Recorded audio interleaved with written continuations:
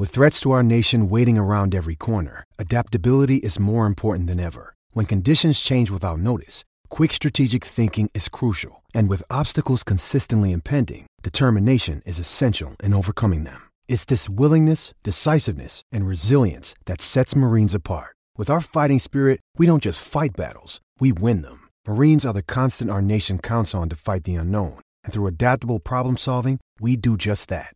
Learn more at marines.com.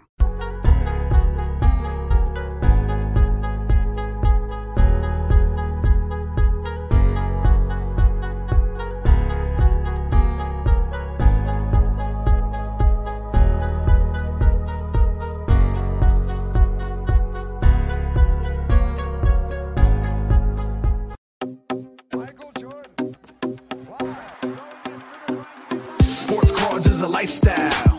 Sports cards and we live now. Jeremy Lee in the building and every guest that you ever needed. Sports cards after hours keep the hobby heated. Updates, hobby talk like you never seen it. Sports cards live and none could ever beat it. Sports cards is a lifestyle.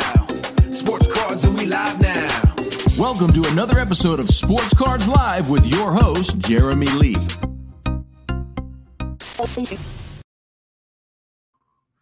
What is up, everybody? Good evening and welcome to episode number 124 of Sports Cards Live. It is Saturday night, December the 25th, Christmas Day, 2021. My name is Jeremy Lee. Merry Christmas, everybody. Welcome to the show. I want to thank last Saturday's guests. We had Eric Myers and Adam Gray joining for the PWCC Premier Auction. Thanks to those guys. We had a great time, as we always do. Want to let you all know tomorrow night on Collectible Live, 7 o'clock Eastern, my guest will be Mark Sadov, also known as Empire State Sports Cards on Instagram. We will be going live on the Collectible YouTube channel at 7 p.m. Eastern. Also, guys, check out my new series on the Mint Collective YouTube channel called Today's Collector. 4 episodes are done. A couple more still to come. Check those out on the Mint Collective's YouTube channel. And next Saturday on Sports Cards Live, we have Carvin Chung joining. Y'all know him. Y'all love him. I hope you do. I do. Carvin will be joining me on New Year's Day for Sports Cards Live. The early show, the late show on After Hours, we have Ryan Nolan, who's going to come by and talk about his the fact that he conquered his goal of 52 card shows, 52 shows in 2021. So, I don't know if anyone else has their pulse on the card show vibe better than this guy as far as across the whole United States. All right, I want to shout out Whatnot. You'll see them on the ticker right now. Channel supporter Whatnot. Check out their app for 1-minute auctions. Buy it nows around the clock from some of the best breakers in the hobby. I will be doing my second live stream on the Whatnot app on Tuesday, December 28th at 6:30 p.m. Pacific, 9:30 p.m. Eastern. We will be doing singles only, 1-minute auction starting at $1. Goats only. Goats only. Also, the Mint Collective, January 28th to 30th in Las Vegas. I'll be there. Hope to see a bunch of you there. I know you will be. And we are also going to be giving away 2 free VIP tickets to the Mint Collective, courtesy of Sports Cards Live. I'm going to share with you how to do that in just a little bit. So if you are looking to come to the Mint Collective and you don't yet have your ticket, you have a chance to win one of 2 tickets through this show right now. And that sweepstakes will be on for a couple of weeks. And thank you to all the podcast listeners. Your loyalty is does not go unnoticed. Really appreciate it. And all the subscribers and viewers to the show, greatly appreciate all of you as always. I've been saying for a couple days now, I've been looking forward to this episode. We're going to have a nice, chill, relaxed time. I'm going to try and slow it down a little bit. And because our guest tonight, Rob, he's a pretty chill dude. So I think we're going to just have a nice, relaxing discussion with him. We have some bullet points to talk about and look forward to your comments as well. But let's get to it. Tonight's guest, he had his first taste of cardboard in 1988 when his dad gave him $20 to go spend at the local card shop. He collected through the late 90s. When he took a break, he came back in 2011, started buying up the cards that he cherished back in the 90s. Took another break and came back full force last year, starting up his podcast this past May. His favorite teams are the New York Yankees and the New York Giants. favorite athletes are Mickey Mantle and Hulk Hogan, originally from Bridgeport, Connecticut, currently hailing from Middlebury, Connecticut. Let's bring him out. Rob Girard, welcome to Sports Cards Live. How are you? Jeremy, what's going on, man? I feel like that was like a pro boxing introduction, man. That was incredible. I'm glad you enjoyed it. That is the whole purpose of it. It's like you're walking into the boxing ring, Sports Cards Live. Well, it is not the boxing ring. That's sort of the vibe the intro should have. But hey, it's good to have you on the show, Rob. As I said, I've been looking forward to this. You know, we had to make the decision. Are we going to do a show on Christmas Day? You know, it's generally a day where people are just relaxing with family. But it dawned on me that, you know, by the time Sports Cards Live goes live, most families are sleeping. People are exhausted from a busy couple days of eating and enjoying the festive season with family. And then there's people that are kind of hanging out alone. You know, their family's far away, and or they're isolating. You know, or they're staying without many people because of the pandemic. So I thought, you know, yeah, let's do it. My family's sleeping, and you know, I'm assuming yours is too. We get to hang out, and why not hang out with some fellow hobbyists and just enjoy winding down Christmas Day. So, yeah, absolutely. And I think if we were talking Christmas Eve, that might be a different story. Christmas Eve, it's a little chaotic, but yeah, Christmas Day, I couldn't have said it any better, man. And we had some great sports on television in the background today, and you know, some good NFL action, some NBA games as always, and as always, man, you know, I was just periodically checking my phone for, you know, eBay auctions. that's what we do. I can't tell you how many times I did the same thing today. You know, you're and in a way you're kind of wondering, you know, maybe everybody isn't doing that. So you might get first look on a couple of things on some of your saved searches and that type of thing. I wasn't, I don't feel like I got lucky today on eBay finding anything, but how about yourself? Did anything catch your eye?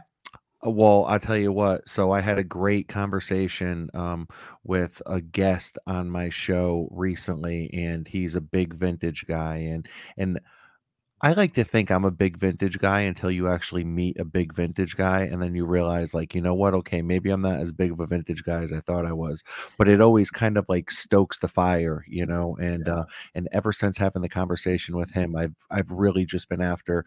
I really want like a maybe like a Gaudi, maybe like a 1933 Ty Cobb card if I can find one in my price range, and then also if I could get my hands on a Bill Russell rookie, I mean, that would be ideal. But you know, I mean, these cards, man, they really don't go down. And that's the thing with vintage cards too, is it's like they really hold their value. So even when it feels like most of the market is down, when you start talking these high-end cards usually don't fall victim as greatly as like a modern day card. I agree completely. The modern day card will fluctuate with the on-field, on ice, on court activity and performance, whereas the vintage more or less moves with the economy and the general hobby overall, as far as how much interest there is ongoing. But let's I want to throw this up on the ticker right now. Anybody who's not familiar with Rob is the host of the Sports Card Therapist podcast. So check that out on your podcast, your preferred podcast platform. Also, the YouTube channel is Sports Card Therapist, and you can follow him on Instagram, Sports Card Therapist. Let's jump off right there, Rob, and talk about why are you the Sports Card Therapist? Take it away. Yeah, and you know, it's so a lot of people when they first see the name, whether if I'm at a show behind a table or if, you know, they come across me on Instagram or something, they're like, "Oh, huh, that's a cool name. That's a funny name. I like that. That's funny." And I'm like, "Well, I'm actually a licensed therapist. I'm a licensed psychotherapist. So I do that for a day job." You know, I work with everyone from people that have severe mental health issues to maybe just the worried well. You know, people that are doing fine, but they have a little bit of anxiety. I work with the inmate population. I work with the homeless population, and basically, you know, I counsel them, and any way I can in which I can help, that's what I do. So, you know, jumping back into the hobby full steam ahead, it just kind of felt like the right name, I guess, sports card therapist. So that's kind of, where the name came from. And it's pretty unique. I don't think you have to worry about really seeing that name anywhere else or even having anyone that close to a name. So, it just felt right. Well, there is another one out there that is close to the name. I think it's called Sports Card Therapy, is another podcast that I listen Those savages. Yeah. It's hosted by Leighton Sheldon, who's a hobby veteran of decades and decades. And now, was he a therapist? I don't think so. I think he's a sports card dealer, vendor, businessman. Yeah. But I actually confused the two of your podcasts at the beginning until I got to realize and know you both through them. So, but all that said, I think one is called Sports Card Therapy. You are the sports card therapist. So I'll take it. Yeah. And and of course you have your style, Rob. You have your, the way in which you deliver. You guys can all tell he's a silky smooth speaker. You have a very calming presence, and I can already feel it on myself, just slowing down my words and that. So let's go to the comments. Let's see who we have. Let's welcome everybody. It is Christmas. It is Christmas Day. Studio Sports in the house says Merry Christmas, Troy. Great to have you here, and thank you for joining as always. Jeff McMahon. We got Jake from 90s B-Ball Cards. Good to have you here, Jake. Merry Christmas to you. And Jake, what's up, man? Merry Christmas, Lapper. I mean, we can say Merry Christmas to everybody. It's a Merry Christmas to everyone out there. Hello, Michael Ham, Jordan Hudson. Good to have you. Good to have you. I appreciate that. VIP, very important pimps. That's yes. I do have a couple of VIP tickets for the Mint Collective to give away, and I will share the link where everyone can go. You go to the link, you enter through the link, and it's as simple as that. Joe Perot, what is going on? Justin Bode, always good to see you. We got John G in the house. We got Michael Corbley. Good evening and Merry Christmas. Thomas Newman. The Kamikaze card collector is a big vintage guy. Love it. I got to ask a question. When we say big vintage guy, are you a large man? Are you a large human? Or are you just big into the cards? It could go either way. And I want to say to the comments you made earlier, Rob, you said, I thought I was big into big vintage, or you think you're a big vintage guy until you meet a big vintage guy. In this hobby, as we all come to learn, there are always people out there that have bigger, better, more valuable collections than we all do, and I don't think that's ever going to end. Daniel Busby in the house says, I hit two nice 2-color Brady patches today on eBay, cheaper than I thought they would go for. There you go. Someone found some good deals on eBay today. Congratulations, Daniel, for sure. Tell us how that makes you feel, Rob. What do you see when you look at Bol base? Too funny. His nonchalant voice. Yes, Barbara, welcome. Jordan Hudson says, I would pay money for him to break a box like a breaker. It might be very unnatural having Rob trying to do that. I don't know if you can. Rob, do you have an aggressive side? Do you have a louder, more boisterous side to you? That's a pretty funny question. I don't think anyone's ever asked me that before, even outside of like sports talk interviews. I definitely have a more assertive side. And I think we all have a little bit of aggression in us, but working with inmates and working with the inmate population, I definitely have to pick and choose when I put a little bit more bass in my voice and when I'm a little bit more direct. I've been stuck in some pretty scary situations before working in prisons, where something has like popped off and I was in the middle of what felt like it could have turned into a riot, and being a staff member, I still have to direct things. So I've absolutely, I had to get aggressive that day for sure, but yeah, I definitely have my, my assertiveness to me, that's for sure. But, I try to lead with kindness. That's a great way to lead, man. A great way to lead. Let's say happy holidays to Charles Fuchs. We got Jeff Hart in the house. Charles needs those tickets. Hey, good luck to you. Good luck to you. Eric says, I see you have a New Englander on the show tonight. Finally, a little class on the show. I mean, Eric, it's not because he's from New England. It's because he's Rob Girard. That's awesome. That's cool. Chris Chirello, good evening and Merry Christmas to you. Joe Perot has been thinking a lot about Sandy Koufax lately. I know Rob likes Mantle. How does he feel about Sandy Koufax? Rob, give us your thoughts on Sandy Koufax. I think Sandy Koufax is extremely undervalued. Yeah, definitely one of the greatest of all time. And yeah, undervalued for sure. It should be a great buy. Yeah, I'm a big fan. As I was telling Joe earlier today that I've been collecting Hall of Fame cards my whole life, basically. But when I started going to the National, early on in like the mid 2000s, my goal was every national to pick up one major Hall of Famers rookie card. And I bought my Sandy Koufax. I don't remember the year, 7, 8, 9, 10, something like that. It's a PSA 7. I think I got it for $1,000, which at the time was, fair price. But now obviously that's a great value. But love Sandy Koufax as well.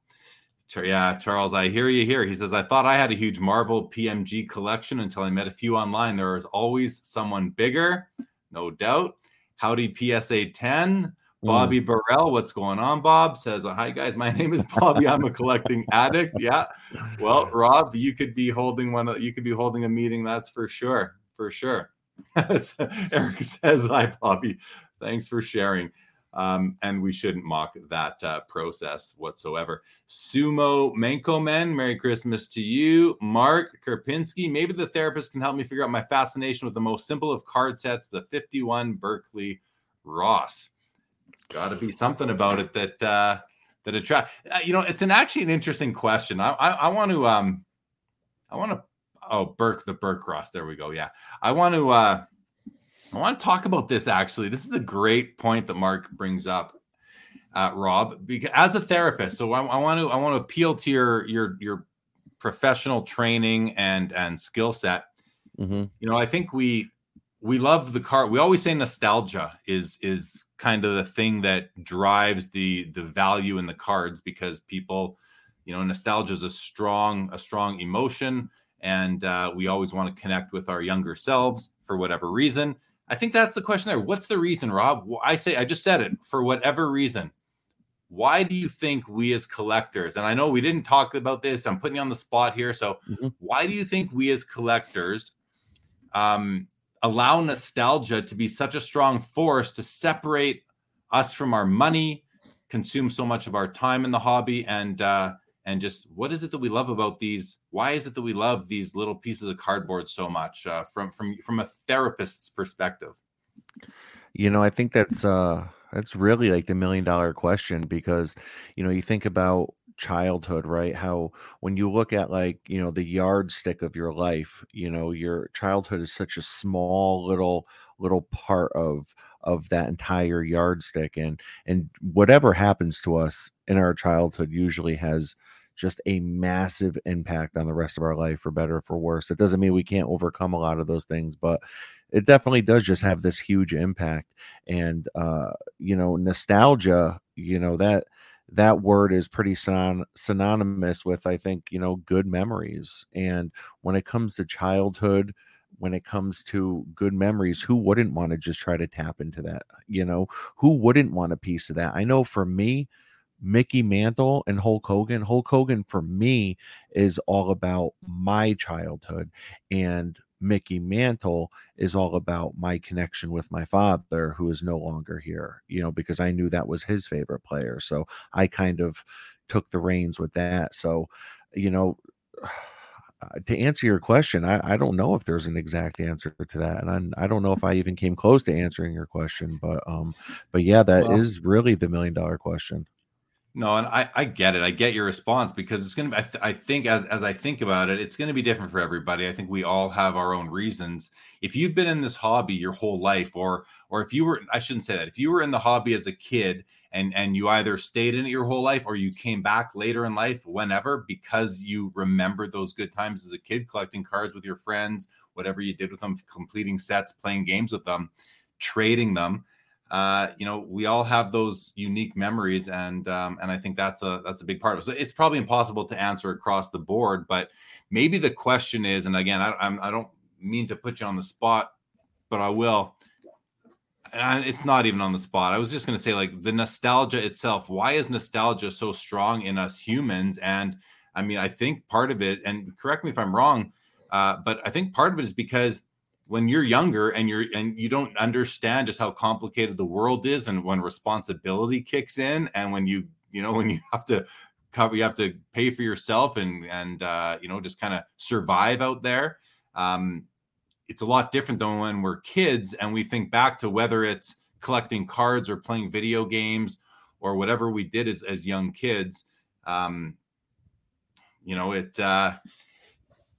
It harkens back to those times of no responsibility, nothing really to worry about. Maybe we're as adults who are dealing with the trials and tribulations of day-to-day life and surviving and making a living and all that.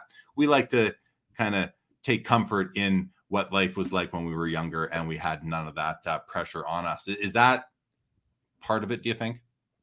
110%. I couldn't have said it any better myself. Yeah, it's just, we just want, I think, I'll speak for myself, I just want to go back to when times were simple. Yeah. And to me, that's exactly what baseball cards do. Baseball cards, luckily, were able to mature for me in a way that maybe cartoons weren't. And I'm not saying, I know plenty of adults that still watch cartoons, and that's awesome.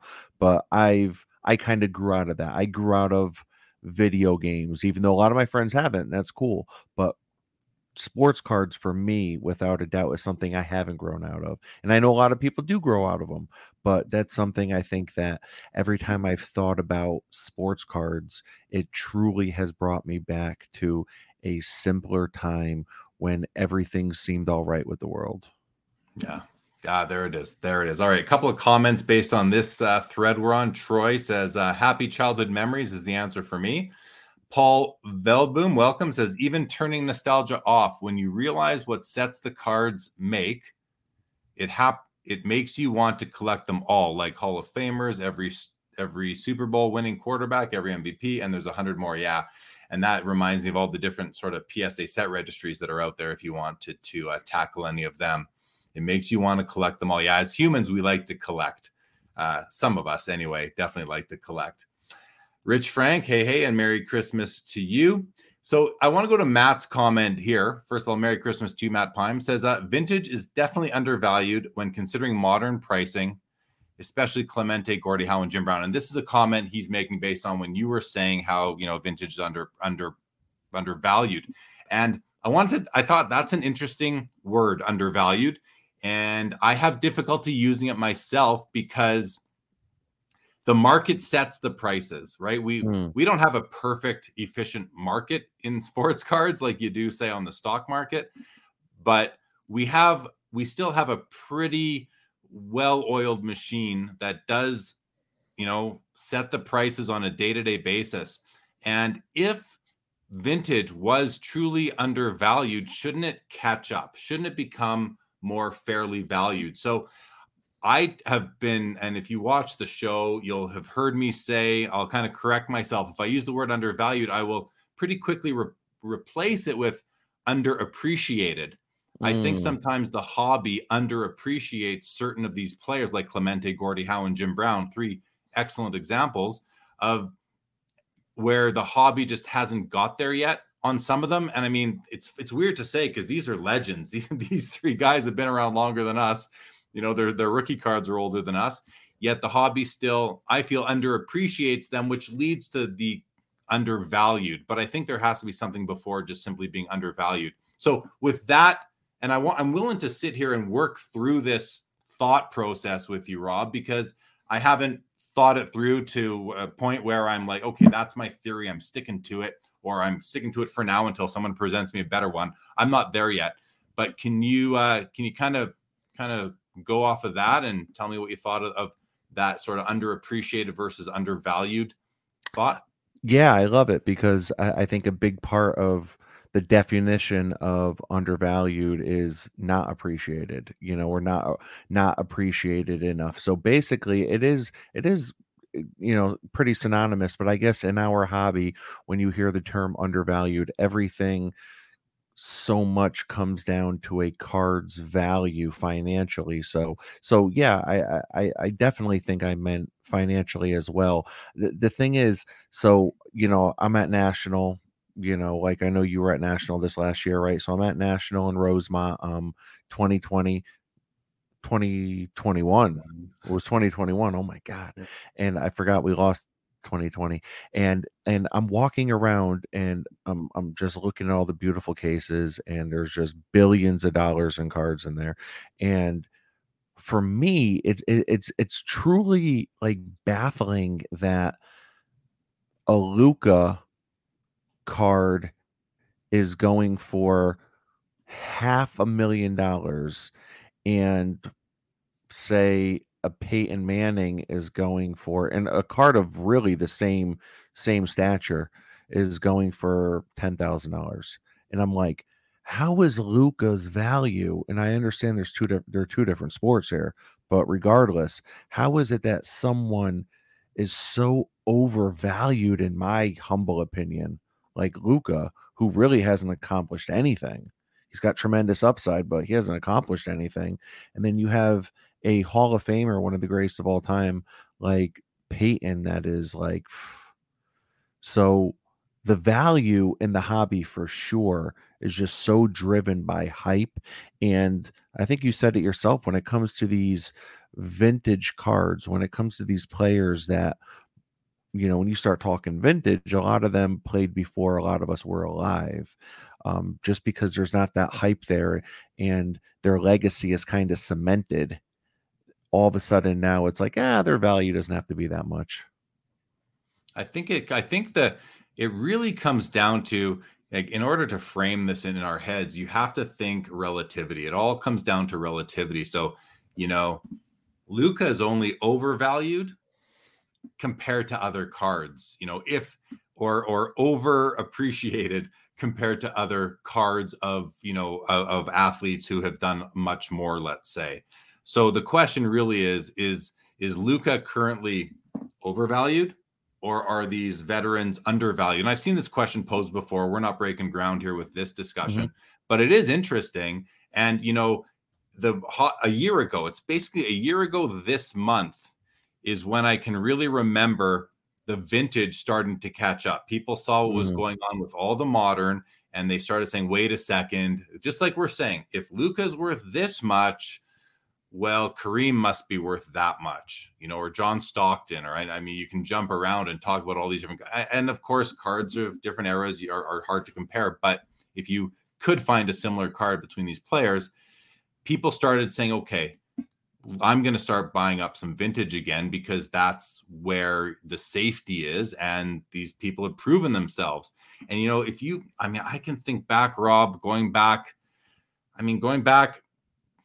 35 years and thinking about players that have been hot in the hobby, as hot as Luka is right now. And then you look, 5-10 years goes by, and I'm not saying this is Luka. He's just the punching bag for all these discussions, it seems like, and that's because of his Prism base card. But you then go, you fast forward 5 or 10 years, and they're almost forgotten about. A lot of these players. I remember, like, LaDainian Tomlinson was all the rage. I don't see anybody talking about collecting LaDainian Tomlinson anymore. And he was, at least LaDainian, he broke records though. Tomlinson broke I think the single season scoring record at one point when he was with the Chargers. I don't know. Has Luka broken any records? Yeah, well, exactly. And so that bodes even worse for Luka, because I don't see anybody posting LaDainian Tomlinson cards on their Instagram. I don't see anybody talking about him. RG3. I mean, he was the hobby darling for a good year. And now he's not anymore. So and this is why seeing that happen year after year after year, like decade after decade, I just said, okay, enough's enough. I'm just not going to get caught up in that, because I just don't feel it's too risky. I'm more risk averse than that. So, I put my hobby resources into other places, whether it's active GOAT type players, like the Trouts, the Crosbys, the LeBrons, or into even retired kind of Hall of Famers who have their career done and set. Let's go to a couple comments here because I see some of them coming in here. Skeppy, welcome, says Clemente is not undervalued at all. What's up, guys? Okay, fair. Sumo says newer cards tend to be overappreciated. That's 100% true, and it's the flavor of the month, flavor of the week sort of syndrome in the hobby. It's never going to go away. Just look at how interested everybody is in LaMelo Ball.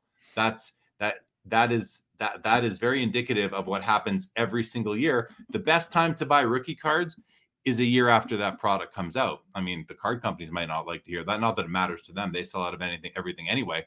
But that's the best time to buy rookie cards once everyone's attention has moved on to the next rookie crop.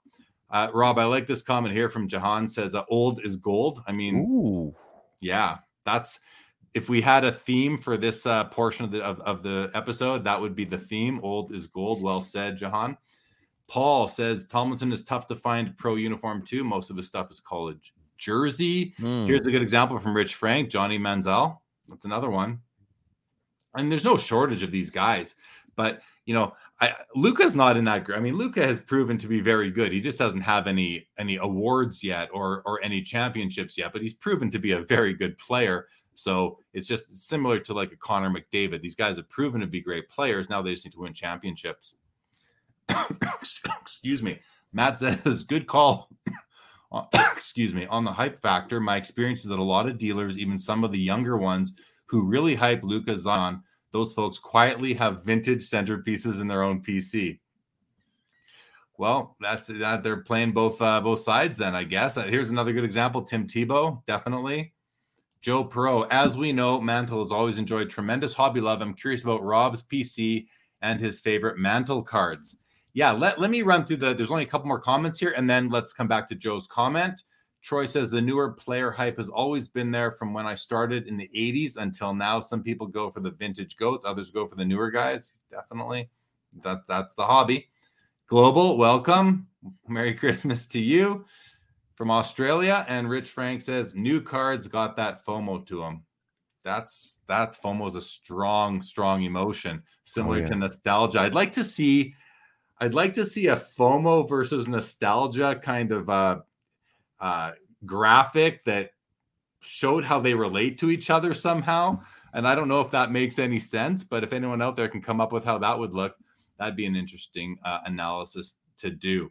And Colin says vintage is still very hot, but for how long? 15 years, maybe. So Colin is not very bullish on vintage for more than 15 years from now. And I think that's because a lot of these older retired players are going to,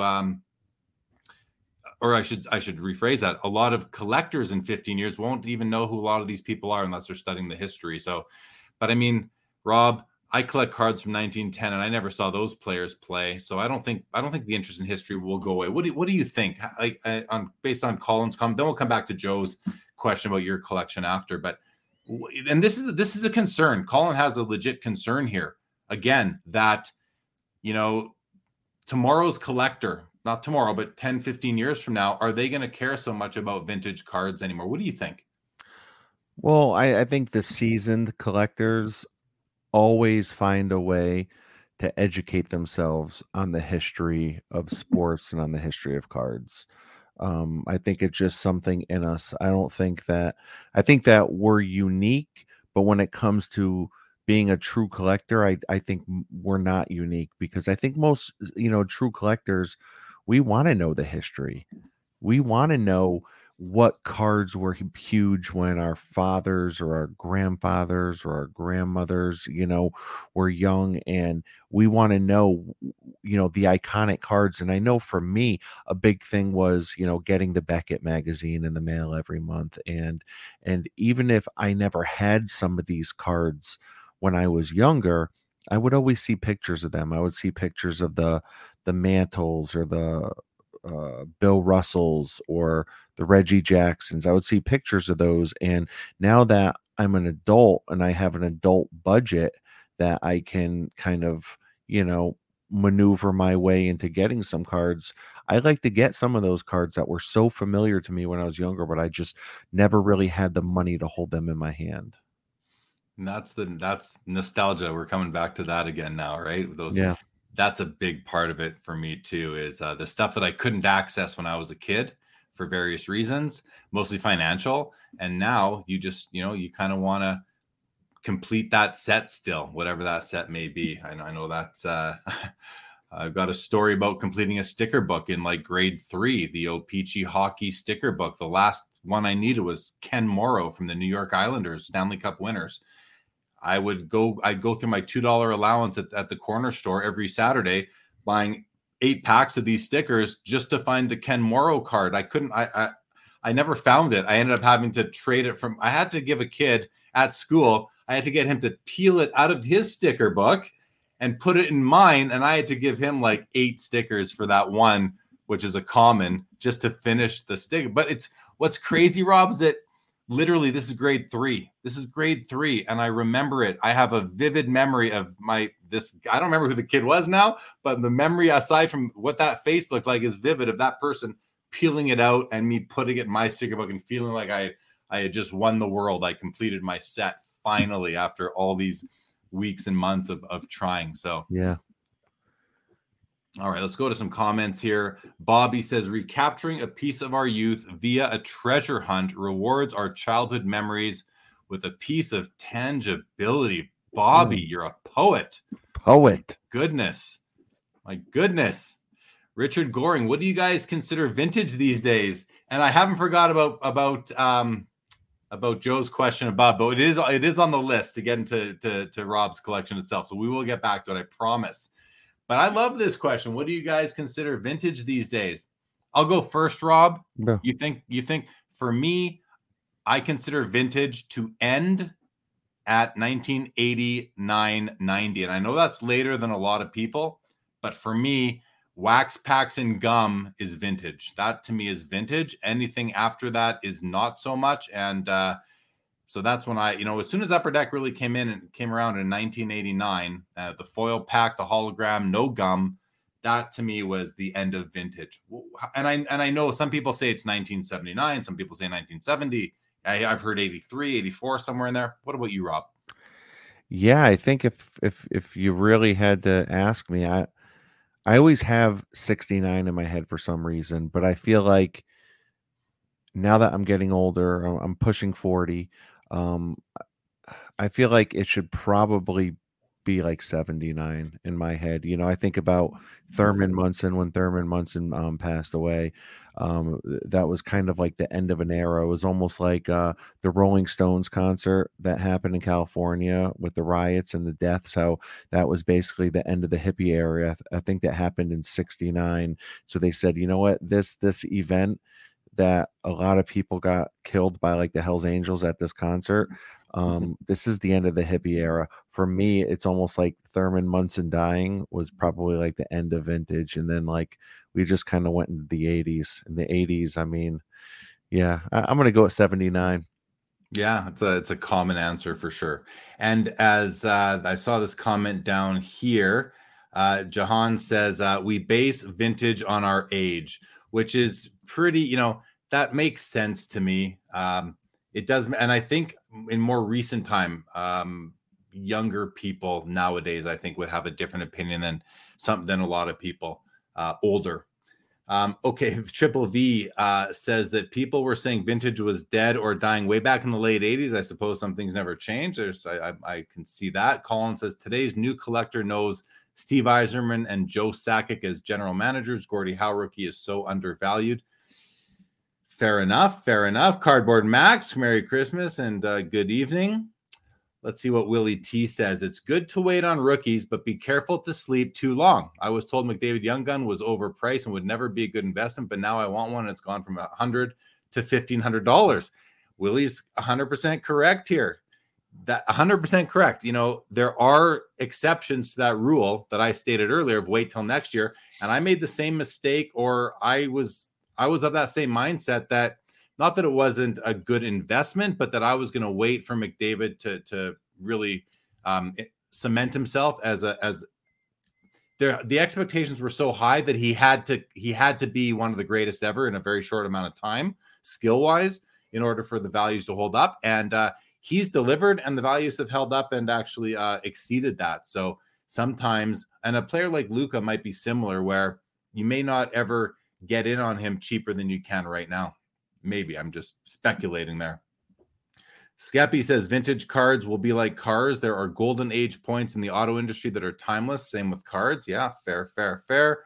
We've got Jonathan Allen says 25 years. He says cards made in 96 are vintage now, 25 years old. I mean, it's hard to argue that. Like, if you look at the definition of vintage, and I don't know what it is, but it might be 20 years or older, in which it's just like there is a definition for antique. And antique is something that's 100 years old or older. At least I believe that to be the definition.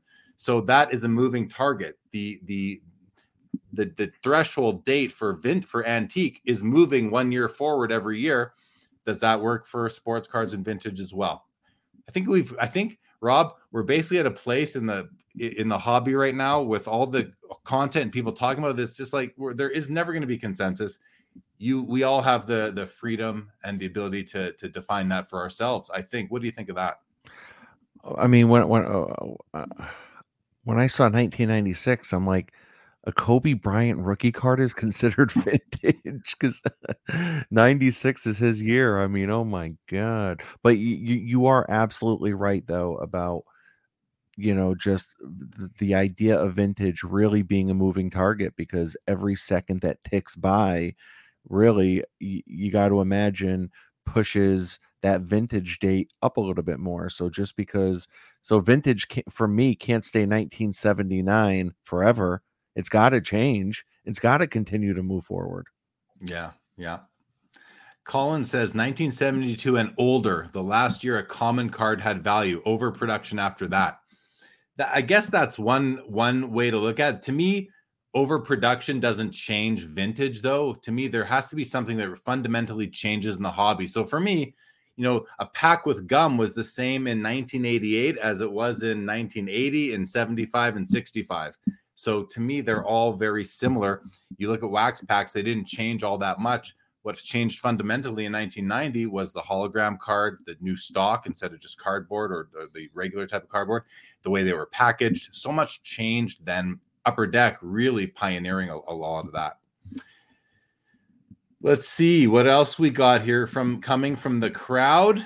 Jahan says, you're looking young, Jeremy. Don't worry. Thank you. Feeling young. I'm one of these old guys that says I'm young. I know some old guys that say they're old. Our good friend John Newman from Sports Card Nation, I'll tell you, if he says he's an old guy one more time, he's gonna start looking older by the day. Laura says, slightly off topic, love the shirt. Thank you, Laura. I wore this one because it's the first shirt I ever wore on episode number 1 of Sports Cards Live, and it's Christmas. I'll wear it again. Nice. Here we go. Rich Frank says 85, I believe, is the cutoff. 87 wood grain might be the best set ever made, but it's not vintage. But why do you believe that, Rich? Why do you believe that? Who told you? Like who says 85 is the cutoff? eBay says 1970 till now is modern. What gives them the right to make that rule? I mean, well, I'll tell you, they have the right. They have the right to define it however they want for their business. Doesn't mean that defines vintage. Sports cards have been around a lot longer than eBay. So I would go as far as saying most people watching the show right now are more qualified to define vintage than eBay is. Jeff Can I just say I love that name, Flea Market Mixtape. I don't know what that is or what that means, but it's got my attention.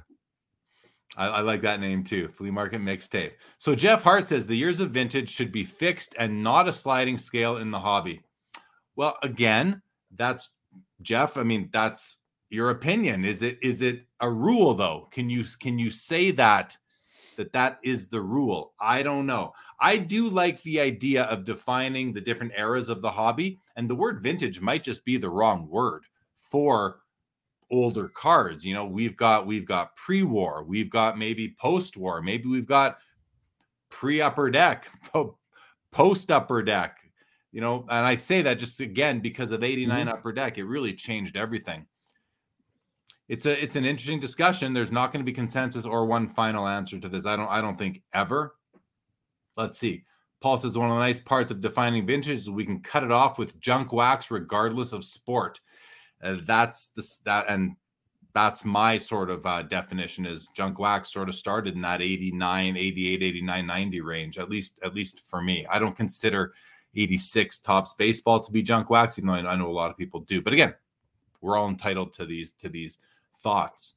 PSA 10 says vintage is when a hobby shifts into an industry. In the world of cards, that would be the late 70s. I mean, a lot of people would say it hasn't even yet shifted into an industry, or that it's just shifted into an industry in 1980. What was it, 82, when Donruss and Fleer joined the group, and I think there's a lot of shifts there were a lot of times where the industry matured, but really when the premium started to be the product, right? Cards were a premium to sell other consumer goods.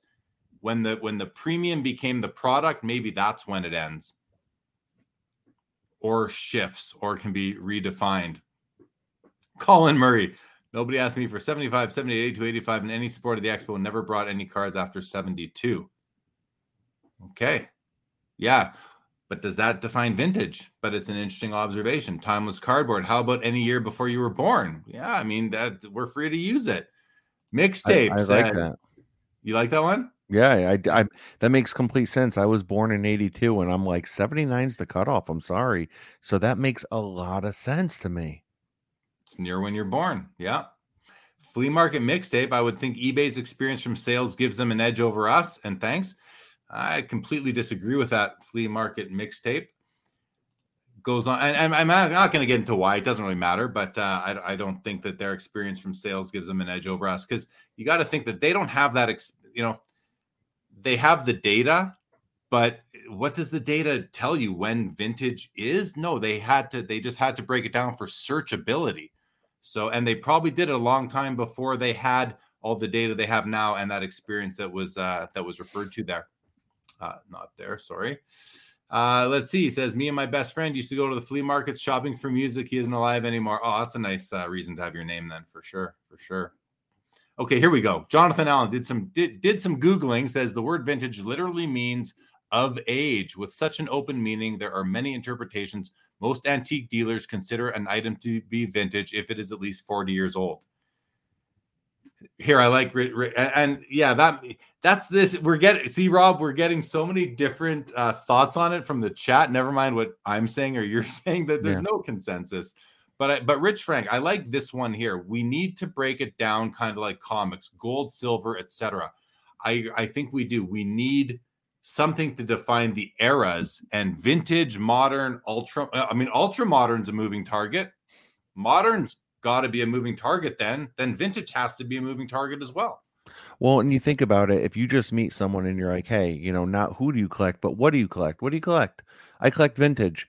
That can mean anything from 1910 to 1979. That tells me nothing. If you tell me I collect vintage, I'm like you said, well, what era, what year? And for me, right, I think, when I think about vintage, it's absolutely more about the sets. Whereas like, there are such iconic sets. For me, it's like, 48 Leaf, 51 Bowman, 52 Topps, 61 Fleer basketball. There's all these iconic sets. And then when I think of modern, I'm very up on modern cards. I can't really think about any truly iconic sets. I think of maybe like 2012 Prism basketball, first year Prism. There's a couple things I can think of, but for me, vintage is truly ruled by the set. Yeah, fair. Like what I'm learning is that we can't really, you can't argue with any of this. You can be someone who's been in the hobby for 50 years and you feel like you know what vintage is, but it doesn't matter. The fact that you've been in the hobby for 50 years doesn't necessarily give you the authority. Thank you. The authority to determine what the definition of vintage for the hobby needs to be across the board, because someone new could be coming in and could have a different view of it, and maybe a much fresher and clearer view, because they're just using other non-hobby factors to come up with their decision or with their thought on it, their theory. So I don't know. It's like, I know what it is for me when I say to somebody I collect vintage, which I say I collect 1888 to 2021. So I collect all of it. It doesn't matter. I have it all covered.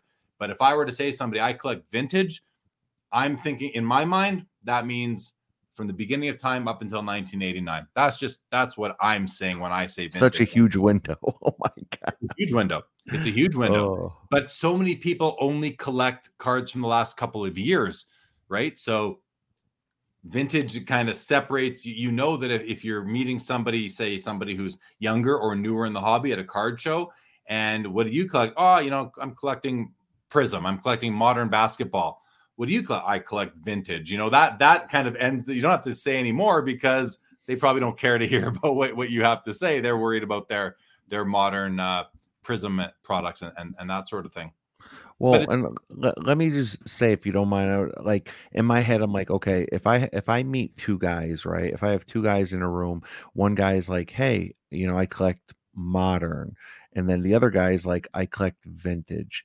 For me, I'm like, I can't wait to talk to that guy that collects vintage. I truly don't want to talk to modern, and I don't ever want to like throw labels or put people in a certain category. But a lot of times when I talk to these modern dealers, people that deal modern cards, for me, I feel like so much of it is prospecting, and I don't really enjoy the prospecting game, and oftentimes I feel like people are trying to sell me on players that just aren't proven, and they're trying to sell me on what this guy's upside could be, and this is why I should buy in now. You should buy this because he scored 30 points twice last month, and he's getting more starting time now because blah blah blah.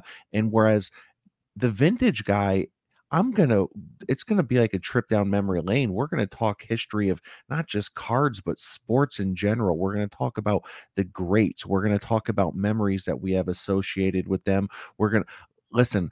Christmas Eve last night, I went to a party. Okay, I sat down with this guy. He was about 70 years old. I've seen him a couple times before. He's a distant family member. I barely know the guy. Come to find out, we both collect cards. We sat there for almost 2 hours last night and just talked vintage. It was unbelievable. He was telling me just stories and stories, and it was great. I don't want to feel like someone's trying to sell me something, and that's sometimes the way I feel when I'm talking to someone about like this ultra modern high end stuff. Yeah. I feel like they're trying to sell me something.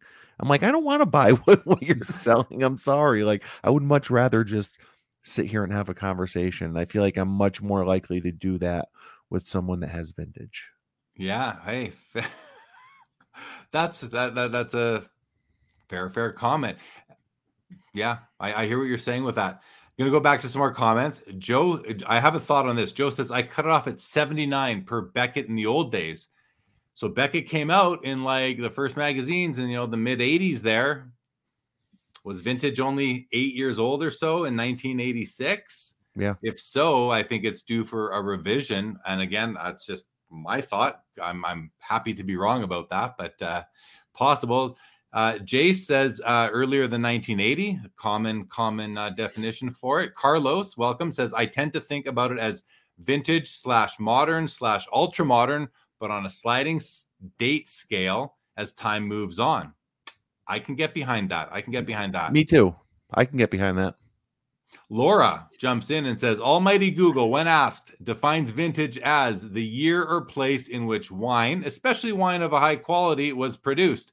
There you go. And I remember when I looked up vintage and tried to figure this out too, it was all about wine. It was all about wine. So maybe we're borrowing a term from the wine industry, and maybe we should respect the rules from the wine industry if we are using their terminology. Flea market mixtape. Well, I was thinking how things must be so strict when dealing with selling possibly antique items. Yeah, because antique items, I think there is a strict definition for the word antique, is my understanding. 40 final answer. Yes, 40 years is good. There we go. We have a couple of people saying 40 years old is good for vintage. Seb says vintage equals bad goaltending.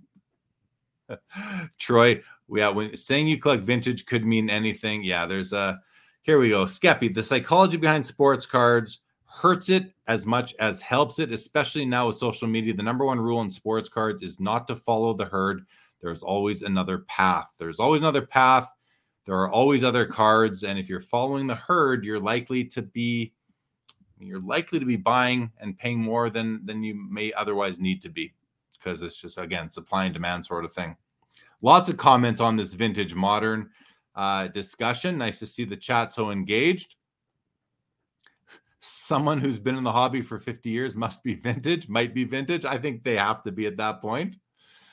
Okay, here we go, Matt. Combination card and comic designation. 1909 to 51, the golden age. 52 to 80, the silver age.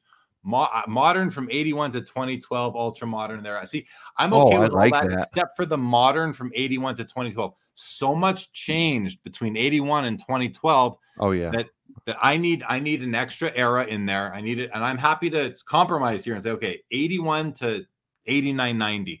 That's its own era. Come 1990, the hobby fundamentally changed.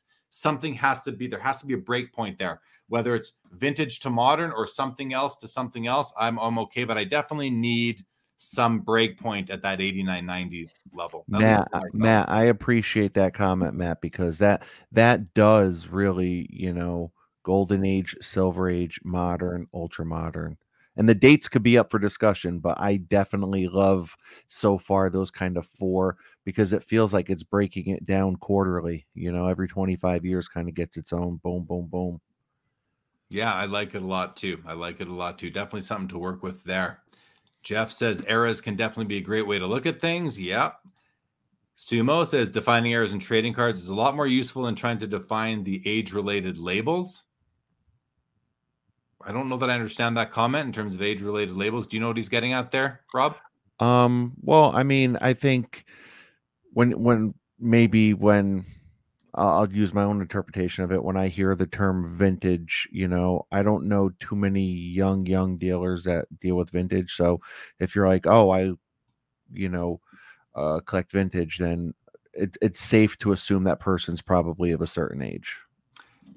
Fair. Okay. I like, first of all, Jahan says, check the categories of comics or Star Wars. It's insane. I'll have to do that. But I like this one. Look what Sumo comes up with. Pre-war, post-war, expansion, junk wax, forgotten, post-2K, and then COVID. See, this makes somewhat sense to me. Forgotten, I would call COVID. I love how COVID gets its own category. COVID is ultra modern, right? I would call forgotten creative. I referred to it in an earlier show as the creative era, that 90s era where all the inserts and. But it's because it's now remembered, and very much so remembered. But it was the creative era. So I really like what Sumo's got up there. Paul says, vintage guys pull out all the cool stuff and explain why it isn't for sale. Modern guys, you get the salesmanship. That's a very good point. Oh my God. Put that as 5 stars. You get the golden star, Paul, because you nailed it. Yeah. Yeah. Birds on the Bat feels like 84 is the beginning of the modern era. Okay. Birds goes on to say, although it doesn't have much to do with card manufacturing, because he was talking about Clemens coming in, the natural break with basketball not having cards, the Raiders appear. So yeah, there's a few things there, and to me, it has to have something to do with the industry itself, not just what's going on in the sport. But hey, it doesn't matter, Birds, you're entitled. That's the big takeaway here. We are all entitled to define these as we want. We're never going to have a consistent answer across the hobby. Troy says, your choice, proven player versus unproven. Some buy GOAT cards or buy some prospecting cards. Flea market mixtape. In all honesty, I feel like 90s is vintage. Maybe it just makes me feel better about my 90s junk wax. Let's see what Bobby. So Bobby Burrell has written books on the hobby. It's called with the name Vintage in them. Vintage hockey collector. He's well known and respected for his knowledge around all things hockey, cards, but not just cards. Also all the food issues and every sort of collectible that came out. But he says vintage to me, looking back about 20 years after puberty, the fleeting memories of youth. So, Bobby, what are you saying? Vintage to me, looking back about 20 years after puberty. I'm not sure I understand what you're saying there, Bob. Please clarify for me. 81 to 89, the junk wax era. For me, it's more like 1990 or 89 to 93 is where I see the junk wax era really being. Mine's a little bit bigger. I think I would probably say like 87 and 95, because I feel like baseball, man, some of those early 90s sets were just printing, even up to like 94, 95. I feel like they were just hammering out those sets, just printing and printing. But I think, so you think the junk wax era is only about 4 years? For me, yeah. I mean, again, and you're using baseball as the measuring stick, right? I'm thinking more hockey, but I mean, I was seeing it all back then. I know a lot of people go back to like 86 or 87 for baseball because that's when mass production started. So hence junk wax makes sense. I think it's, I think there's the definite like block of time being like that 89 to 93. And then you can have a little bit of gray area on the outside there, just depending on how you define it, where you're not going to offend me, Rob, if you say it's 86 to 95 and I'm saying it's 89 to 93. Oh, I can live with both of those. They both make sense to me. Yeah. Carlos, I like this comment. So fun and interesting hearing everyone's approach to the hobby. I love the fact that Carlos uses the word approach, because that's what I find so interesting, is not just how, and this is only one aspect of our approach, is what we define vintage to be, which in the end of the day, do you really let that kind of limit what you collect? Maybe you do. And if you do, fine. I know I don't. Like, I'll collect it all. But the word approach is applicable to so much more than just the eras. It's so much more. And I love learning how people approach the hobby as well as you do, Carlos. Paul says, another forgotten factor to define eras. First Chrome set was 92 Topps Finest. The introduction of Chrome cards has to be a pretty good line in the sand. Wow. Yeah, I mean, there's definitely something there. We had shinies all of a sudden. People love the shiny, and it was a predecessor to the probably a bit of a predecessor to the 90s inserts in the second half of the 90s. So that makes great point, Paul. Good sense. So these eras, I don't know that we're ever going to be able to cut them off at 1 year. It's not going to be like, okay, 1990 or 89 or whatever. You can have a couple of years of overlap. The eras can actually overlap. It's not like this, right? It could be like that. And that's what I think we have to get our heads around. Jeff Hart says, I stand early mid 90s. Yeah. Seb, in cards, vintage should be when people did not care about condition. So before top loaders make sense. And that's a legit comment to throw into the mix. When did people start caring about the condition? When did the term rookie card first become something that people cared about? I think there's all sorts of different things we could throw out there.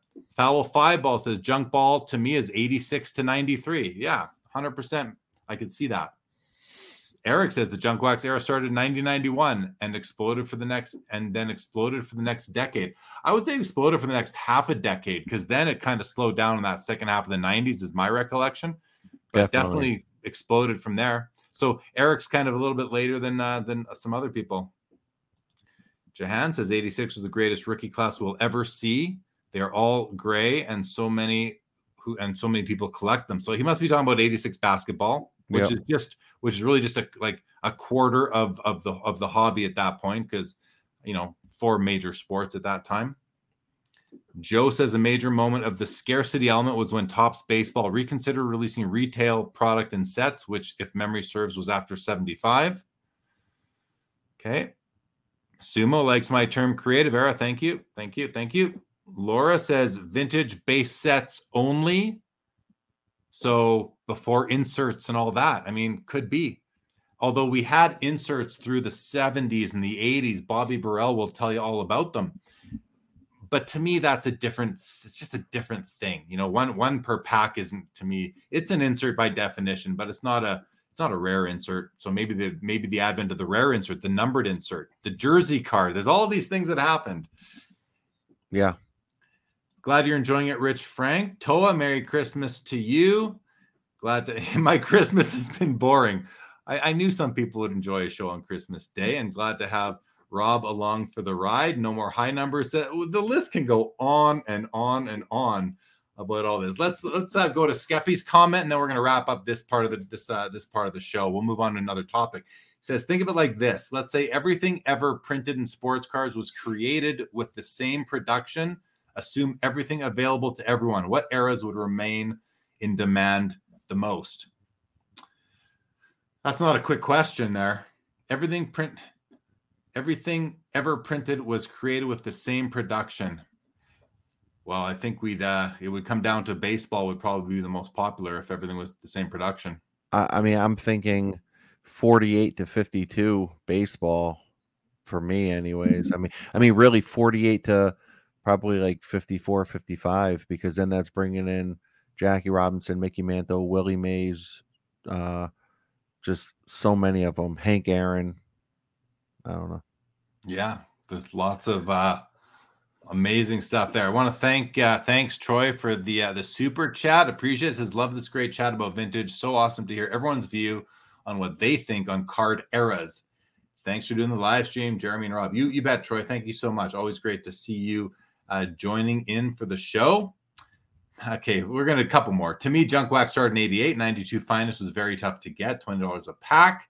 Seb says in a few decades, people will probably simply say pre-2000 and post-2000. I think there's something to be said for that right there. There is something. Hey, that's a big year of change there, right? The Y2K. It's a change. It's the millennium. It's not a year nor a decade. It's a millennium. And I think that's a great point, definitely, because you look at just in terms of basketball, with LeBron coming in 03, it's and then Curry in 09. It's just, yeah, I think that's a great point, Seb. Yeah. Jonathan Allen says, I wonder what a card historian would say. You're talking to a couple right now. That's what I think. I think we are card historians. I mean, pretty much anyone in here is. I think if you are collecting cards that go back into these eras, into if you have a pre-war card, even if it doesn't matter what you have, if you're interested in pre-war cards, and you do some research, I think you're entitled to an opinion on this. You're entitled to an opinion no matter what, but you're entitled for your opinion to be respected. We need more wine. Rob, let's talk a little bit about your collection and your approach. We heard the word approach. Let's talk about your approach to the hobby. We know you like Mickey Mantle and Hulk Hogan.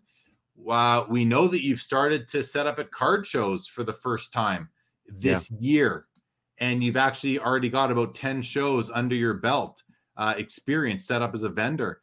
So let's get into that a little bit. Talk about your approach to the hobby. Since you've come back in this last time.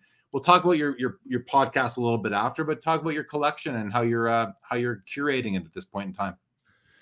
Yeah, I tell you, so probably about 4 months ago, I had heard about this concept about having a PC pyramid, and it was basically, you figure just a pyramid, and it goes by in order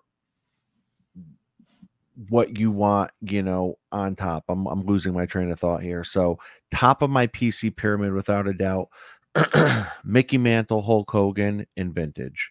That's right at the top. So basically, I know that any chance I have to get something big or something that would truly help that PC, that's what I'm going for. It's really like a priority list for me, is that PC pyramid. And then also, I've also come up with a list, like top 5 list. Like, what am I looking to try to get over the course of the next year? What are the top 5 cards? So I'm always kind of looking ahead, looking back a little bit. And I've talked about this, excuse me. I've talked about this on my podcast before about how, like life is like a car, right? Big windshield takes up 85%. There's a reason why the windshield's so big and the rear view so small. So the windshield is made to be looking out of constantly. Rear view is to be made looking in just kind of slightly to make sure we're not making the same mistakes or learning from whatever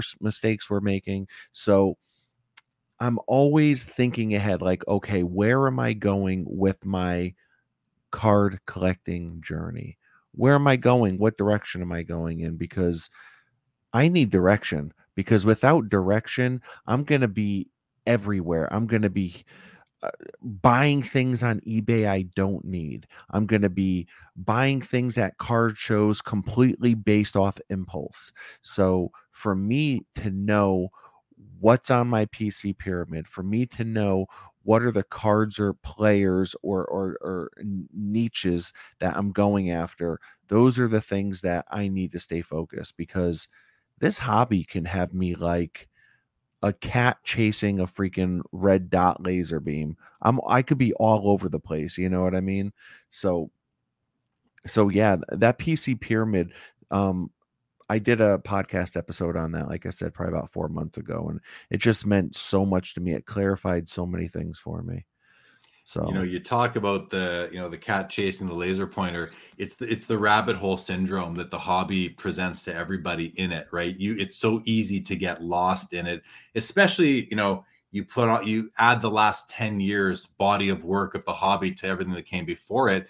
There's so much to learn, the complexity of the sets, the scope of the parallels, on top of the simple days in the 80s when you had 1 or 2 sets a year, or 3 or 4. Like, that was easy to keep track of. It was very simple. Nowadays, you've got 30 to 60 sets a year per sport, depending on, I guess, which sport it is, or however many it may be. I could have overshot that, but definitely a different time.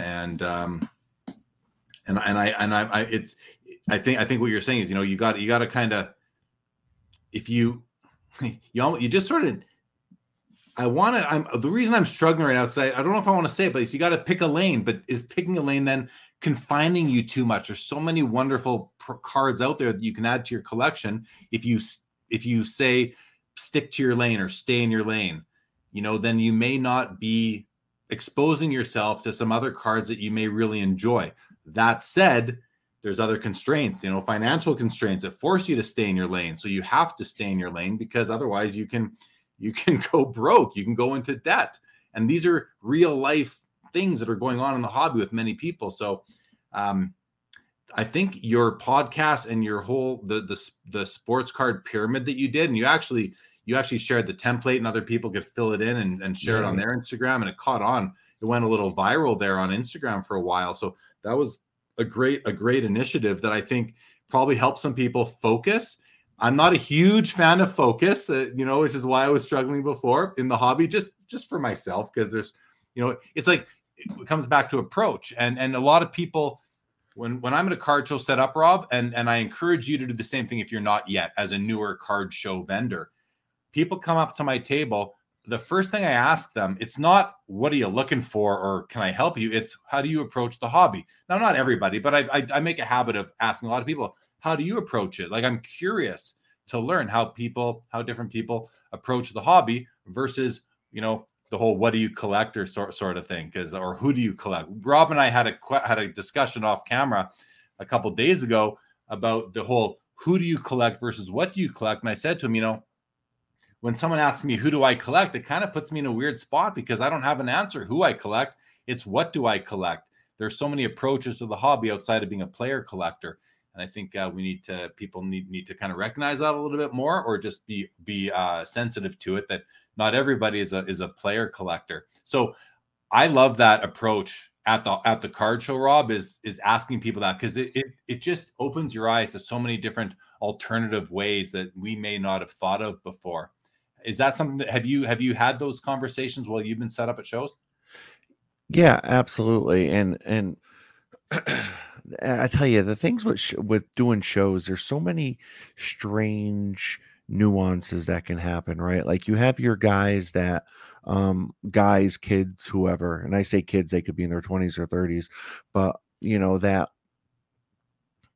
come up and they want to make conversation, they want to talk. I love that. That's great. And then you have some people, they come up to your case and they are looking at prices, they go to their phone, they're checking the comms, they're not saying a word to you, they're looking down, they're doing this, and they give you a nod and they walk away, which is fine. There's all, beautiful, everything about doing shows for me has been educational and stuff.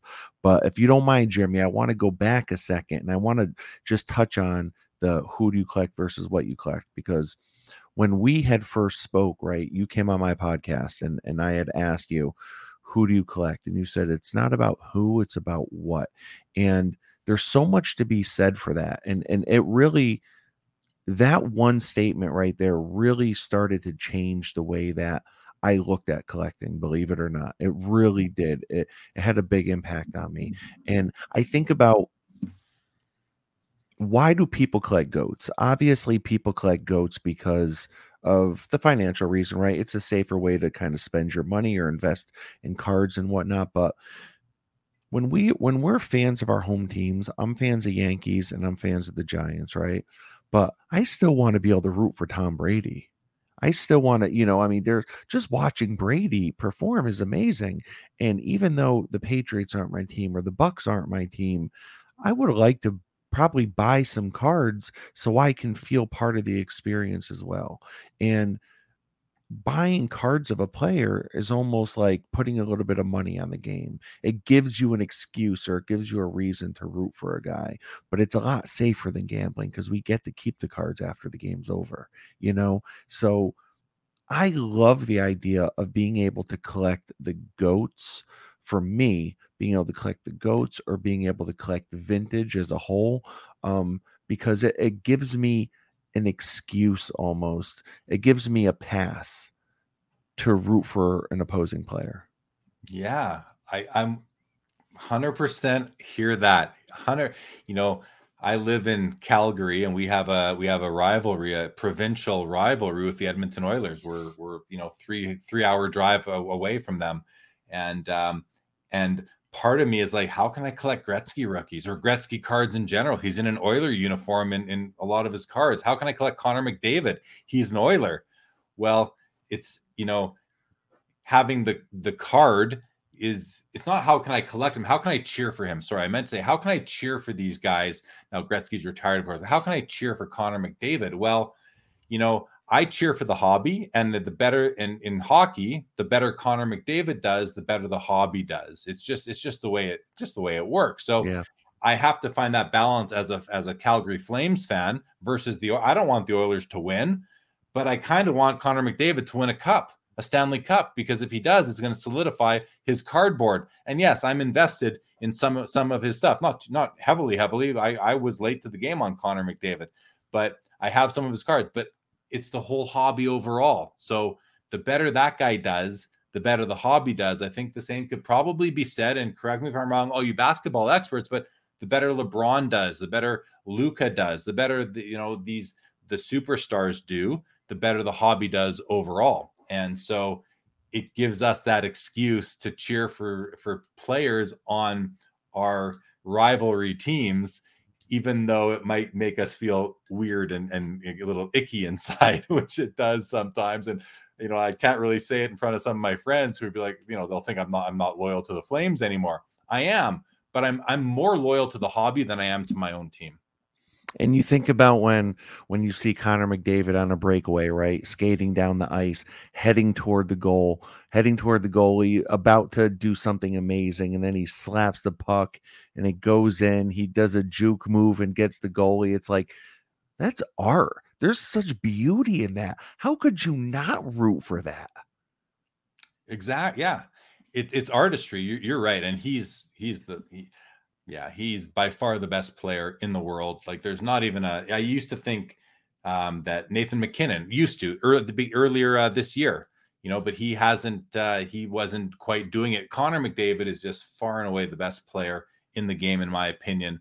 And I do want to see him win a Stanley Cup, even though that's the worst thing that could happen to the Calgary Flames is the Oilers winning. But I'd be willing to let it go. But I like your topic about why do we collect GOATs, and I think there's also just the blue chip aspect, the investment aspect. Yes, we collect, but there is, just like the eras don't break off at a certain point, they can overlap. So can collecting and investing. You're not one or the other. You can be, if you so choose to be, if that's truly your approach, fine. But you can overlap. You can be both. And anyone who tells you you can't be both, I will argue that all day long, and I'll just probably walk away because you probably can't get anywhere with someone who has that thought. All right, let's go through. What do you say? Some more comments here. We got lots coming in. We have some more topics to get into. I want to dive more into your card show experiences.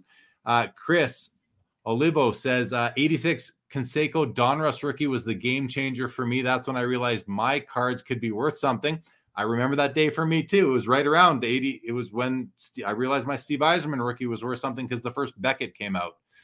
Definitely. But I understand that Canseco Donruss rookie was a huge card. I once traded away a car stereo system for a Canseco Donruss. Remember the faceplate, Rob?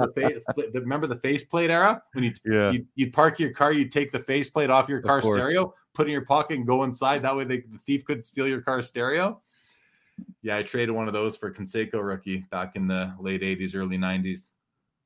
Jahan says, ironic, I need a job in the hobby to fund my hobby. 100%. For sure. Chris says, I collect all 4 major sports rookies, 80 to present. 80 was the first year I started watching sports, so I essentially collect players I've only seen live. Great approach. Great approach. Baseball card curmudgeon, glad to have you as always. Curmudgeon. Joe says, if you don't know your why, it can be a fruitless journey. And it can be very complex. That's what I was meaning to finish off saying before, is that a lot of times when you ask someone at a card show, Rob, and you'll find this, if you say, okay, I'm going to take Jeremy's advice, I'm going to start asking everyone that comes to my table at the next card show, how do you approach the hobby? And a lot of people are going to say to you, I just buy whatever catches my eye. And that to me is kind of like what Joe's saying. Not that there's anything fruitless about it, because there isn't, about if that's how you collect. But it's like, if you don't have a clear direction, your direction is simply, I collect what catches my eye. It's kind of like it's kind of like the best of both worlds. You're not stuck in any single lane. You can feel free. And I like that approach a lot. And I wonder if you'll start hearing that at card shows, Rob, versus, I collect Prism silver rookies of all the basketball rookies going back to 2012 or something like that. Merry Christmas to you, Albert Jones. Daniel, Merry Christmas to you as well. Paul says, love of the game outshines love of a team. When you collect, say, every Hall of Famer, they don't disallow the rival team. I agree. If you collect Hall of Famers, you're collecting everybody. But I love the first sentence. Love of the game outshines love of a team. So let's add one more level here. I'm going to say love of the hobby outshines the love of the game, which outshines the love of a team. I'll add one layer onto that, Paul. But we're getting deep. This is the Christmas Day show, Rob, with the Sports Card Therapist. Guys, check out the ticker right now if you just joined or joined recently. You can find Rob on Instagram, Sports Card Therapist. His YouTube channel, be sure to subscribe, Sports Card Therapist. And of course, he has a website as well, sportscardtherapist.com. Hey, I want to take a second, Rob, and just because I did put it on Instagram that I do have 2 VIP tickets to the Mint Collective that we will be giving away via a sweepstakes. So I'm going to right now share with everybody how to do this. If you are planning to be there, if you want to come to the Mint Collective, it is in Las Vegas, January 28th to 30th. Just going to take this comment off and throw up right now. There you go. The Mint Collective, Las Vegas, January 28th to 30th. Have a look down your screen on the ticker. You can enter to win. Go to themintcollective.com/sportscardslive-sweepstakes. I'll leave that on there for a few minutes. Go to that website. There's an entry form right there. Give your whatever information they ask for, and you will be in the sweepstakes to win There's 2 tickets up for grabs, 2 VIP tickets. These have a $999 value each. Oof. Yeah, so we're giving away $2,000 worth of Mint Collective tickets. There are different levels of tickets. This is the VIP ticket. Gets you into all the signature panel discussions, gets you into the carnival, the card show, the auction, pretty much everything that's going on at the Mint Collective, which I'm very excited for. They keep on adding vendors. If you guys aren't following the Mint Collective yet on Instagram, I think you should, even if you're not going to go, because they're kind of showing what this event is going to be on a go-forward basis as well. And every day they're adding more speakers, they're adding more vendors. It's just cool to see all these different hobby entities and hobbyists come together for this event in Las Vegas next month. All right, Rob, back to where we were. Here's a question. Before we jump in, Jeremy, I just want to publicly apologize for my time with you has been so off. I have been late to almost every single time we were supposed to talk. And let me just say, typically I'm always early. I'm always early everywhere I go. I don't know what it is. I don't know if it's the baldness in us. We just keep on but I don't know what it is, man. But let me tell you, I was supposed to meet Jeremy, I think on 3 separate occasions, basically on Zoom, to either talk or check in and figure out plans. And each and every time I either had to reschedule or I brought it down to like 30 seconds before. So listen, I apologize, man. It's I'm usually never like that, man. So don't think that's don't think it's a habit, even though it's become with you for some reason. I don't know. I was starting to think that you are very calendar challenged, but no, and I'm usually not at all, man. I'm usually not. So we had Rob scheduled to be on the show 2 Saturdays ago, and I get a call from him like the day before saying, "Man, I'm sorry, I just don't think I can do it. I gotta travel the next morning really early. It's just not going to work out." Okay, great, thanks, pal. Like, you leave me high and dry. But luckily, I was also in the middle of bouncing around some dates with Adam Martin from Dave and Adams, and he was able to slide in 2 days later, and we had an amazing episode with him. So that all worked out, Rob. It's a nice thing is when these things were. I'm never too concerned about it. It can always work out. But where you had me concerned was tonight. I'm like, okay, so you'll be in the studio, 10 to 15 minutes before we go live. Well, guys, he didn't show up until 30 seconds before. And I'm sitting there like, what? Where is this guy? I'm stressing out. I'm going to have to start the show without him. What's crazy too is I got into my studio so early that I actually put in my earpiece and started listening to random podcasts to waste time. And I'm like rearranging my shelves and stuff. And then I realized I'm like, oh my God, it's 9:53. And so I log onto my laptop and it just shuts off on me. It just completely shut off. And I was like, oh my God, I had to go wake up my wife and ask her for her password for hers because I thought mine just had died on me. Yeah. But so I had to give it a couple minutes to charge up, and then I logged on. I'm sending him messages on Instagram going, ETA ? And then did you really? Later, I didn't even see that. 2 minutes later, question mark, and then WTF. You have a WTF waiting for you. But I knew then it's like, I hope it's okay, because then I get legitimately concerned because earlier on today you're like, all right, let's go, like you were ready to go. So I thought something must have happened. So listen, man, technical difficulties. I'm definitely gonna have you back on my pod one day, and when the tables I'm not gonna show up for that. I'm sure you'll give it back to me. I want a couple of funny comments came in by like Bobby says, when a therapist seems to be avoiding you, there are issues to deal with. As well, he's here now, at least. He's here now. Beavis Cards, another one. He's still sending a bill, though. Exactly. Well said, guys. Well said. Here's a question from Laura for you, Rob. Where does the thought process of grading what I think my card is worth versus a service telling me what it's worth? I tell you, so my buddy Amil Sarfani and I, we just started up a new like side project podcast called The Bounce. We did an entire episode on grading and what we think. And I'm really curious to see years from now how this era that we're in, how we're going to look at the premium that we put on grading, because you could take a really nice LeBron rookie. A PSA 10 goes for $5,000. A PSA 9 goes for $1,000. I personally would rather have 5 PSA 9s than a single PSA 10. But I understand the investment value behind a PSA 10. But I'm really curious to see what's going to happen, because I know in the early 90s, just like when I was collecting, just like a lot of you guys were, everyone thought their cards were going to be worth millions. I mean, I'm sure Jeremy, you have people now that come up to you, just like I have people that come up to me. They're like, "Hey, how much are my cards worth?" And they have a box of 92 football cards.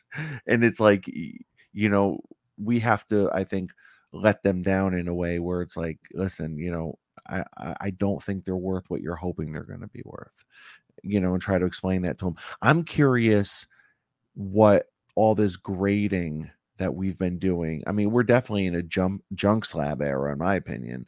There's just so many slabs out there, and you hate to call anything junk, but so yeah, great question as far as grading. I don't know. I mean, it's great to know what a third party like these grading companies think of our card, but I also know that you could put a PSA 10 up against a PSA 9 and even sometimes a PSA 8, and you can't tell a difference. Agree with all that. The one thing about this question is where Laura says, what I think my card is worth versus a service telling me what it's worth. There's no service I know about out there besides, a valuation service, which we had Michael Osaki on here a few months ago, who is a legit valuator. He does it for insurance companies and estates and that sort of thing. But there's no real service out there that tells you what your card is worth. There are predictive tool. Card Ladder has a predictive tool. They tell you what the comps are. A wonderful service, a wonderful value to the collector to have some numbers to go by, to consider when you do want to value your collection or a single card. But I don't really know. If this question is asserting that the grading company tells you what your card is worth by virtue of them putting a grade on the card, I don't see it that way. That's not really what's going on. The market is telling the hobby what the card in that slab is worth, not the grading company telling you what your card is worth. Now, I do understand though that when a grading company puts a 10 or a 9 or a 9.5 or whatever it is on that card, it impacts the value that the rest of the hobby attributes to your item, but they're not telling you what your card is worth. They're simply, if they're doing their job, and if they're doing their job the way they're supposed to be, all they're doing is evaluating the condition of the card. The market, the hobby tells you what your card is worth, I believe. Okay. I like this comment from Birds. He says, I'm waiting for the day when people start including mass graded cards from this era of busts as throw-ins on purchases, like some people do with raw. You get a card on eBay and they throw in a couple of base cards to protect your card. What Birds on the Bat is saying, I can't wait till they start putting in junk slabs to protect the good slab in the middle. I'd never foreseen that happening, but I can see it happening. Oh yeah. Oh yeah. My biggest concern with this, if we use the term junk slab era, and I agree wholeheartedly with what you said, Rob, that, somebody had that graded at a point in time because they either loved the card or thought there'd be a value in doing so. So the word junk is quite insulting to a lot of people, but it's a convenient term. People know what we're talking about. So I'll use it with that said. My biggest issue with the junk slab era, and I think I'm not alone in this, is what's going to happen to all these things at the end of the day. It's a crap ton of plastic that is not going to have a home. Not every card has a home anymore. And what's going to happen to all that plastic at the end of the day? That's something that I don't know if there's a solution to that. And it's kind of an outside the hobby sort of the whole thought. Just the packaging that goes into the right? These premium products, you need to have that box opening experience, that unboxing experience is a part of what you're paying for. And that's why there's so much packaging on all these cards, especially the high end. You can get them in briefcases. All you really need is a top loader for your cards, and they're good, or some sort of wrapping paper to disguise what's inside. But that's not what sells, and that's not where people get sort of attribute value from. So we have all this packaging, we have all this plastic going on. Our hobby is very wasteful, I think, and I don't know what the solution is. But has this ever crossed your mind, Rob? Yes and no, not to the extent that you just went, but PSA has recently been putting out numbers, I feel like once a month, right, where they talk about how many cards they graded. Did they grade 7 million last month? No, it's more like 700. It's in the hundreds of thousands every month. So it's like 700,000 or something. Yeah. I know there was a 7. So regardless, so if they graded, let's just say, for examples, for Haha's, 700,000 slabs just last month alone, how many of those slabs, you times that times 12, and then you start like timesing that? Million. Are they going to end up in the ocean? Well, of course they are. That's the concern. In the trailing 30-day grades, according to GemRate, is 683,000 cards have been graded by PSA in the last 30 days. And speaking of GemRate, Ryan, the person behind GemRate, will be a guest on Sports Cards Live on January the 15th, I believe it is. I'm going to throw that up I'll throw back up the upcoming episodes for everybody. And I'll leave up again the Mint Collective. If you want to enter the sweepstakes to win one of 2 tickets, VIP tickets, a $999 value to the Mint Collective. The link is on the screen right now in the ticker. Go there and enter the sweepstakes that they have allowed us to give away to the Sports Cards Live audience. So pretty cool. As far as I just want to bring up Ryan again. So we have a couple of Ryans coming on, but Ryan Stasinski will be on January 8th, actually, not the 15th, January 8th. Ryan from GemRate will be on, and that's where I just went to see that the trailing 30-day cards graded was 683,000. The prior 30 days, though, Rob, was 785,000. So they're right around that 700,000 cards per month. It's a lot. That's a lot of plastic going out there, and yeah, if a lot of these cards are truly going to be junk slabs, where are they going to end up? How many of those are going to remain in permanent collections for decades? I don't know the answer to that, but I think it's something we should think about, even when we do decide what to send into grading companies. Okay. Anyway, that's a whole other issue. Great topic to look into, though, without a doubt. It's one of those things. It's more important than we're allocating time to, but it's not a fun thing to talk about, right? It's just something I think to be aware of. I think it's something that we as collectors need to be aware of it and really think about what we're sending in for grading. And I think by the prices being more expensive now to do it, the grading companies, the PSAs and Beckett's of the world, are forcing us to really be more discerning about what we do send in for grading. Benny Cromwell, you were late too tonight. WTF. Just kidding, buddy. Great to have you. Thank you for coming. Paul says the amount of 10s that could be 9s and 9s that could be 10s is amazing. It's an opinion, and people forget that. Yeah, it's not a perfect system, not yet. Anyway, Rich Frank says in service dog breeding, we call it kennel blindness. A lot of kennels cannot see the flaws on their yard. Yeah, that makes sense for sure. For sure. Beavis Card says, have slab recycle bins at shows. Maybe the plastic can be used in new slabs. Yeah. Great idea, Beavis. Great idea. And Troy says PSA grades approximately 170,000 per week on average. I think they're trending a bit higher than that right now, just based on the numbers we had. But yeah, that's a pretty good general amount there. Joe says real hobby talk. I'd like to think so. Yeah. I want to come back to Albert Jones. Off subject, but how about that Curry National Treasures RPA that sold by Collectible, by their unit holders for $780,000? And the new owners of that card posted on Instagram. A couple of guys teamed up and bought that card from Collectible. There was an initial offer of $700. I think there was a bit of a bidding war, and it ended up ending at $780. So How about it, Albert Jones? Are you aware of this sale, Rob, and any comments about the Curry card?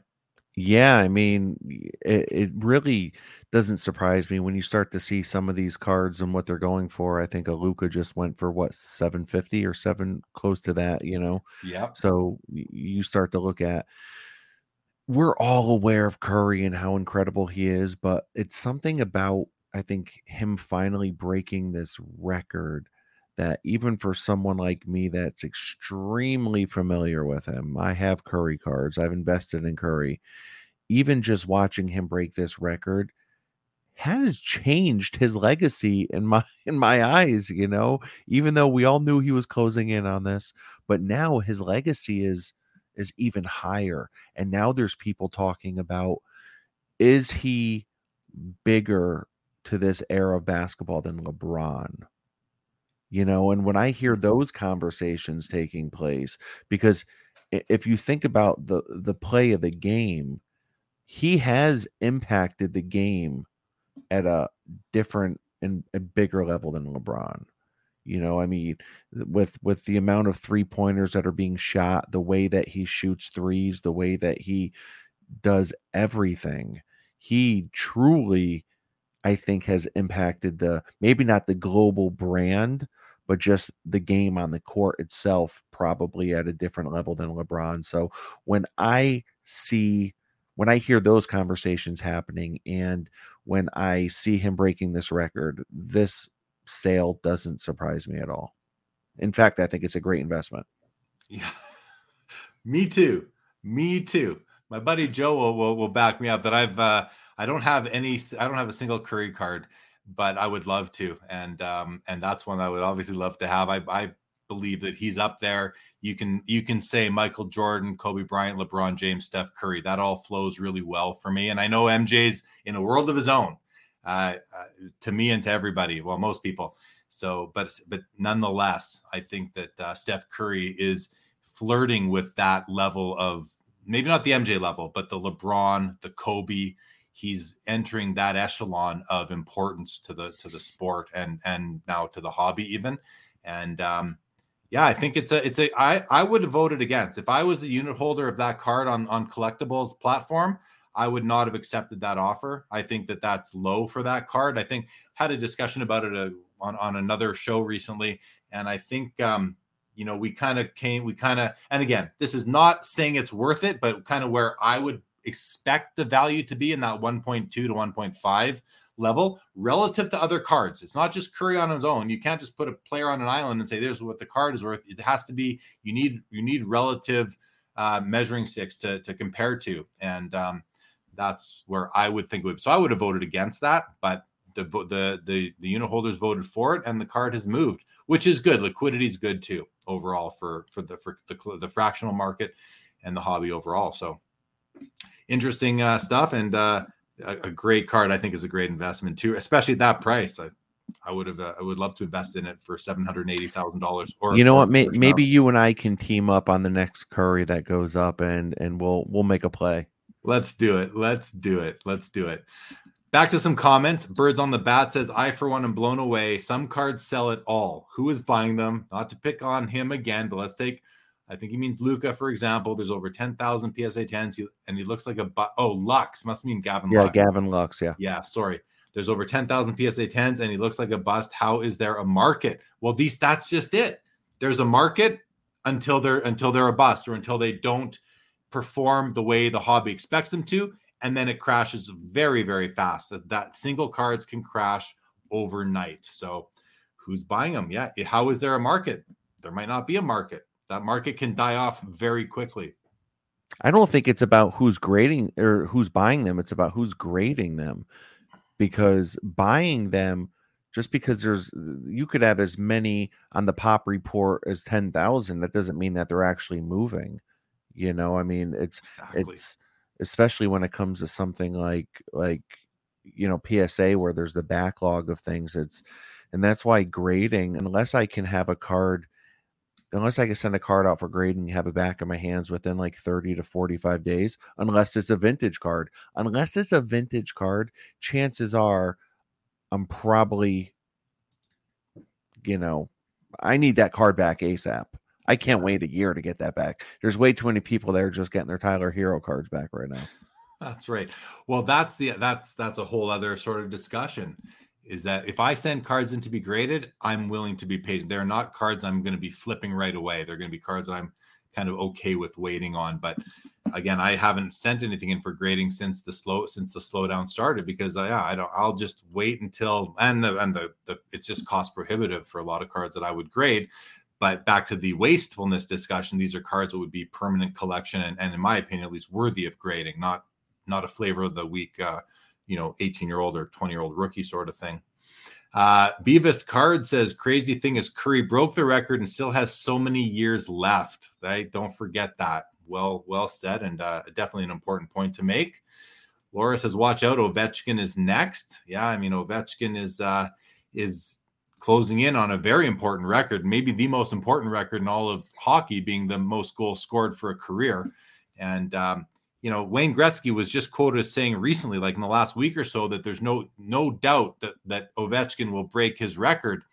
I still think there is a doubt. I'm more skeptical than most on that, but I'm hopeful. How many goals away is he?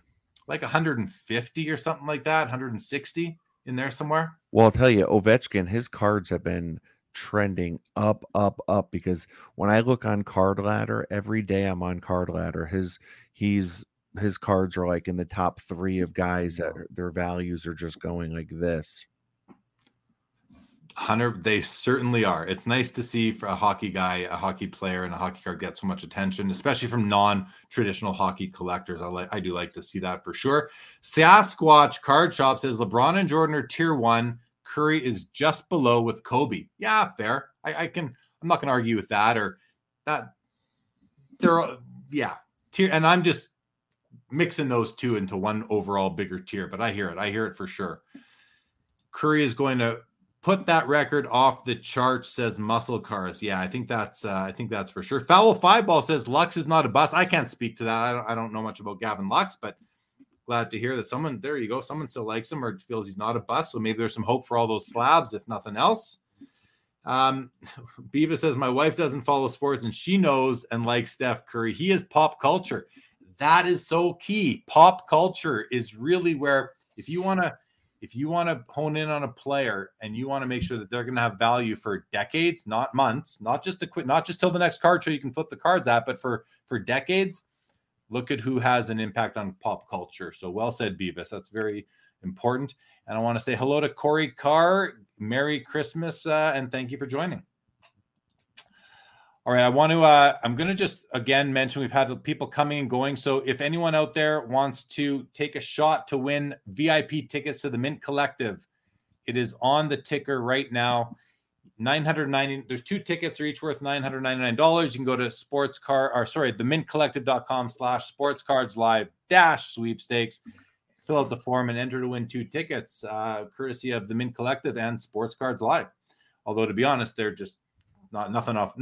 I'm not giving anything away. I'm just able to offer them on behalf of the generosity of the Mint Collective. So thanks to them for allowing the Sports Cards Live audience to have a shot at a couple tickets. I do appreciate that.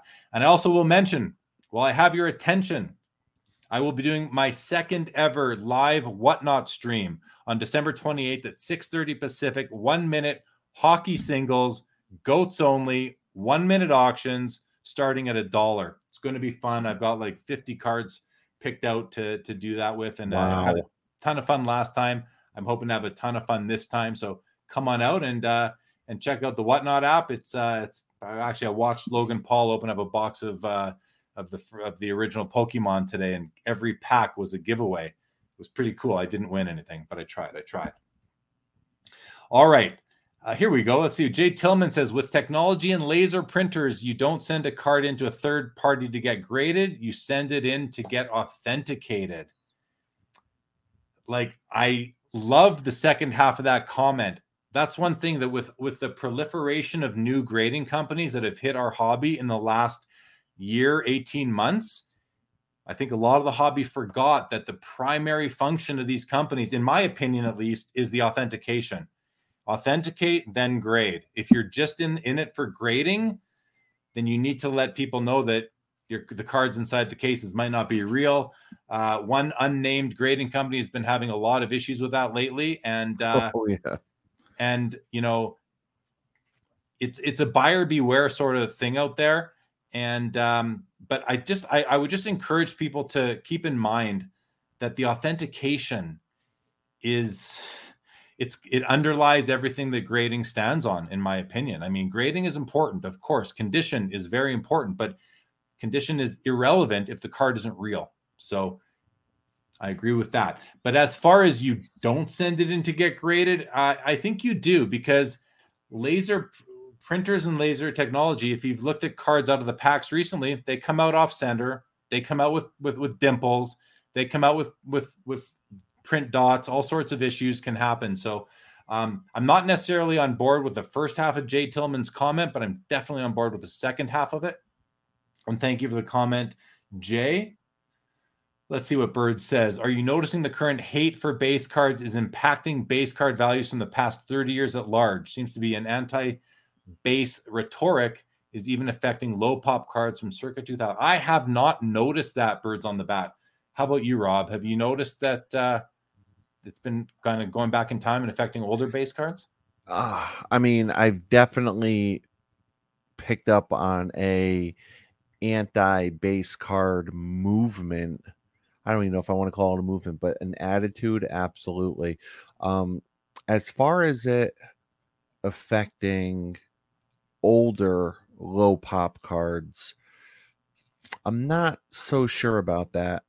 You could be right, and when I think about that, I think about the GOATs. Like, okay, it has Kobe's base Topps rookie been impacted? Has LeBron's base rookie been impacted? Carmelo, Dwayne Wade, I don't know, maybe.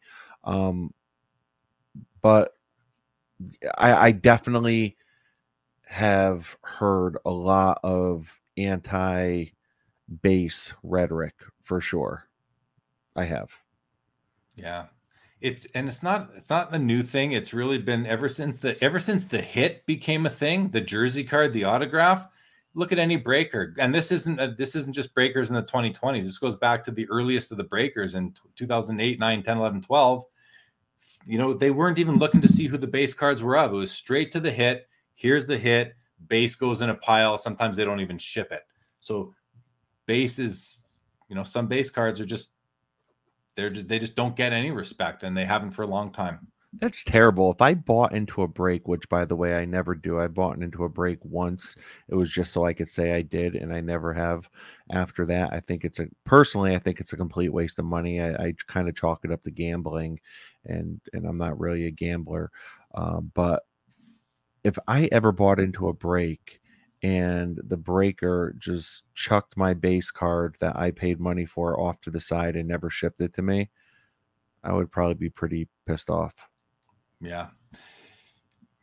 And I think a lot of breakers will allow you to request it. Some probably will just say no, but I think you just have to vet your breaker if you're looking to do that, and make sure that you get your base. That's a good question to ask before you buy in, right? Do I get my base? And I've seen people ask that question before. I want to go to Alexander's comment here. It says, even vintage 61 Fleers are down. The whole market is down 50 to 70%, but long-term great buying opportunity. I mean, I don't understand this comment, Alexander. What I don't understand is when we say the whole market is down, I just know 100% that's not true. I have evidence that the whole market is not down 50 to 70%. There are parts of the market that are up greatly. So that's not factual. But for the part of the market that is down 50 to 70%, there are some great buying opportunities there, I would say as well. The other thing is that what's your horizon here? Is the whole market down 50 to 70% since March, or is it down since 2018? Because we know it's not down since 2018. So it really depends on your perspective and your horizon, how long you've been in the hobby, how long you plan to stay in the hobby. All those sorts of things will impact that. But I can't get behind the whole market being down part of that, Alexander. Biva says it's all demand driven. Base cards could have a place if Fanatics helps grow the hobby. 10 or 20,000 might not be a high pop if the player is relevant. Might not be. I've been saying that for a while. Might not be. Big Daddy, cool. Can you please share which grading company is not doing? You alluded, but I didn't on purpose. So no, I will not. Joe Perot says, as collectors, we are lucky and perhaps wise to have multiple approaches. And I like how it goes ... because we're open-ended there, We are lucky and perhaps wise to have multiple approaches. It's a bit of diversification, right? You're kind of right. You're I like not putting all your eggs in one basket kind of thing, I'm not saying I'm going to invest in equally in goats and prospects, but why not put a little money out there, on one or two prospects, maybe of my favorite team, or maybe one prospect I feel good about, I think that's part of having a little bit of fun in it. Yeah. Alex, at the end, I'm buying it all up. Awesome. That's a little, and it's somewhat contrarian. A lot of people, can't do that. They can't buy the dip or sell the high, right? I have trouble selling the high. I don't, because number one, I don't know where the high is all the time or ever really. And the more valuable cards get, the more we kind of like them. Now we risk that they come down in value, and that's happened to a lot of cards over the past year for sure. But it's part of the ride of being a collector, and not just a dealer or a flipper, if you will. It's if you are collecting, if you're into your collection for the long term, you're going to have to ride those peaks and valleys. But over time, they trend upwards. That's what I've learned in my decades in the hobby. It trends upwards over time. There we go. Albert Jones nails it. Depends if you're purely a collector or not. Agree wholeheartedly. Yeah. So Rob, let's hear a little bit. You've been back in the hobby for about a year now. You came back in last year, I think you said. If you can think of something else that we haven't talked about already tonight, what has impressed you since you've come back? What's surprised you? What's disappointed you? Kind of high level, the last year. Where's your head at just overall in the hobby? Yeah, well, I tell you, I think probably what impressed me the most is how educated the buyer is now. There's so much information out there at our fingertips, and most of us know how to utilize that stuff. It's all out there. We're all looking at most of basically the same information. We're looking up the same comps. We're looking to see what cards went for. We have a card ladder app, or apps like that are available to us, so we can see the lifespan of this card. What did this card sell for 2 years ago? What did it sell for 6 months ago? And we can see these kind of line graphs to see where certain dips are, and really leave it up to us to kind of figure out what we want to do with that information.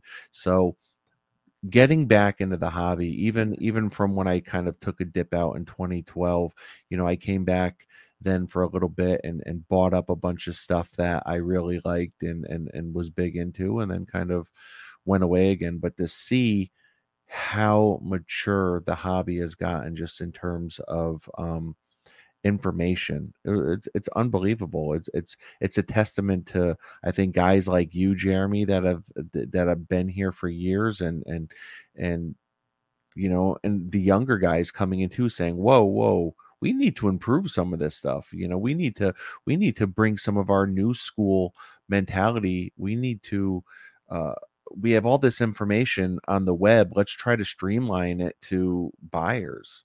It's amazing. Modernizing it almost, right? Bringing it into the 21st century, because this hobby's been around for so long. So, and I think that's what we've seen. And, I remember going into 2021, my show, other shows, you'd hear people talking about what's going to happen next year. And it was things like more data, more consolidation, more innovation, more entrepreneurialism going on in the hobby. And what happened in 2021? All of that happened. It all happened. And then some. And then some bombs got dropped on us too.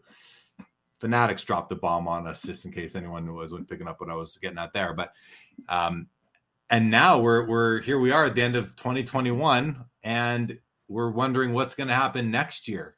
And what I like that at the beginning of the year, at the end of January, I'm going to go to this Mint Collective event in Vegas, and a lot of hobby minds are going to be there, and we're going to be sort of brainstorming and talking and panel discussions, and maybe get a bit of insight into what might be coming next year. I don't know for sure, but let me ask you this.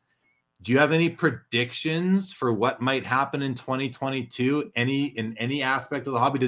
And I'll put it out to the chat as well, guys. Does anyone out there have any predictions? What do you predict might happen in 2022 in any area of the hobby? And Rob, not just for you, do you have a prediction? Because you may not. Is there something you'd like to see happen? Is there something you're looking forward to in 2022? Well, yeah, and that's a great question. I don't know if I have any predictions per se, but I definitely agree with you that one of the biggest words, one of the biggest kind of keywords that I saw in 2021 was consolidation. And I think a big part of the reason is because we've come to realize, not that we didn't know this before, but what we've come to realize that this can be a volatile market. And when it comes to high-end cards don't always have the same volatility. And I know you were talking before, you were kind of alluding to, well, not everything's down. And when it comes to high-end, not a ton of high-end is down. I think a lot of low-end is down and some mid-end is down. And I'm not saying some high-end isn't, but I think for the most part, most people do want to figure out how to level up, how to take the cards that they have and take those 5 mid-end cards and turn it into one high-end card, how to take those $5,000 cards and turn it into a single $5,000 card, how to do those things. And the idea of leveling up and consolidating into that bigger card, because I think we all have dreams of being able to purchase that $100,000 card. We all have dreams of being able to, I think most of us anyways, of being able to make that $780,000 splash on a Steph Curry, because we know that long term or even short term, those two guys might be able to double their money on that Steph Curry. So how do we put ourselves in a position to where we might be able to dream about that? So consolidation, leveling up, I know for me anyways, that's what's going to be big. And I think with Netflix, with a lot of different YouTube shows, there's a lot of different YouTube shows that are almost like reality based, that are filming out of card shops and stuff. I think the more media attention we get, along with Fanatics, obviously, I think that the hobby will grow. I'm very bullish on the hobby really growing in the next, say, 3 to 5 years for sure. Yeah, and if Fanatics has anything to say about that, I think it'll have to happen. They need the hobby to grow. So the power of Fanatics behind that and marketing could definitely happen. But you mentioned the consolidation, and so what you're kind of saying then is that you think, or for yourself, maybe for more people, that when we talk about, there's 2 different consolidations that I think of. One is, as a collector, we have a bunch of, say, $100 cards. We want $1,000 cards. So we're going to sell 10 $100 cards to move into $1,000 card. That's consolidation. I'm more into reverse consolidation myself, but that's consolidation. The other consolidation is at the industry level, where we see, like, for example, Collectors Universe gets acquired, and then it goes and it acquires Golden Auctions. It goes and it acquires Card Ladder. Who knows what's going to happen in terms of Fanatics maybe consolidating with a Topps or a Panini or some other card company. Who knows? But there's that level of consolidation in the hobby as well right now. So I don't have any big predictions for 2022. I predict that I'm going to love it still. I predict that I'm going to continue to love the hobby. I mean, that's been a constant prediction for me for my whole life, so I don't see that changing. I predict that we're gonna continue to learn more and grow more, because there's just access to information that more and more information that what we didn't have access to before. I think that's good. But that's really it. I predicted it's just going to be another great year in the hobby. I mean, even bad years for the market aren't necessarily bad years for the hobby. It depends on your approach. Everyone's going to have a different experience, right? We had the person in the chat here, Alexander, who's like the worse it gets, the better the year is for him because he's buying it all up, right? He's buying the lows. So that's somebody making lemonade out of lemon sort of thing. So good for him. Let's go to a couple of comments. Oh, Richard says non-sports cards. Richard Goring. I think that came in when he was thinking like what might be big next year. Maybe non-sports cards are going to continue to get to their rise, which they've already been on. Birds on the Bat says in 2022, PSA reopens value service and it slaughters the relevance of the other grading services. Some are bought out, others fold, and others drift into obscurity. I don't know why they'd buy why any of these new companies would be buyable right now. I mean, I'm not in the position to buy one of them. I don't own a PSA or a Beckett, but I don't know why you'd buy one of these smaller grading companies if you were in their position. That's just me. Maybe there's a good reason for it. And cards in non-PSA slabs start to drop in value more precipitously than we've seen thus far. I can't see that not happening. Rich Frank says Topps goes absolutely crazy and just leaves the printers on. That's what I see coming. That's not an option though, Rich, right? They don't have printers. My understanding is they don't have printers, so they can't just leave them on. They have to share that capacity with the other companies. There's only a couple of printing companies that all the card companies use. So, but they're going to print as much as they can. I think that goes without saying. Alexander is super bullish for the hobby. Yeah, you've proven that today, and I think that's great, Alexander.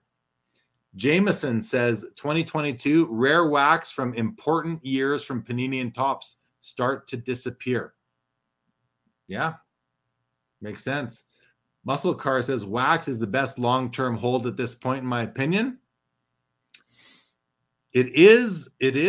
I think you got to be very careful which ones have redemptions and what redemptions expire. And remember that rookie cards, those players are great prospects for a finite amount of time. And then they either become superstars or stars, or they become marginal and no one cares anymore. So wax is bad. Yeah, some of it is, some of it isn't. I'm not as bullish on wax as many other people are.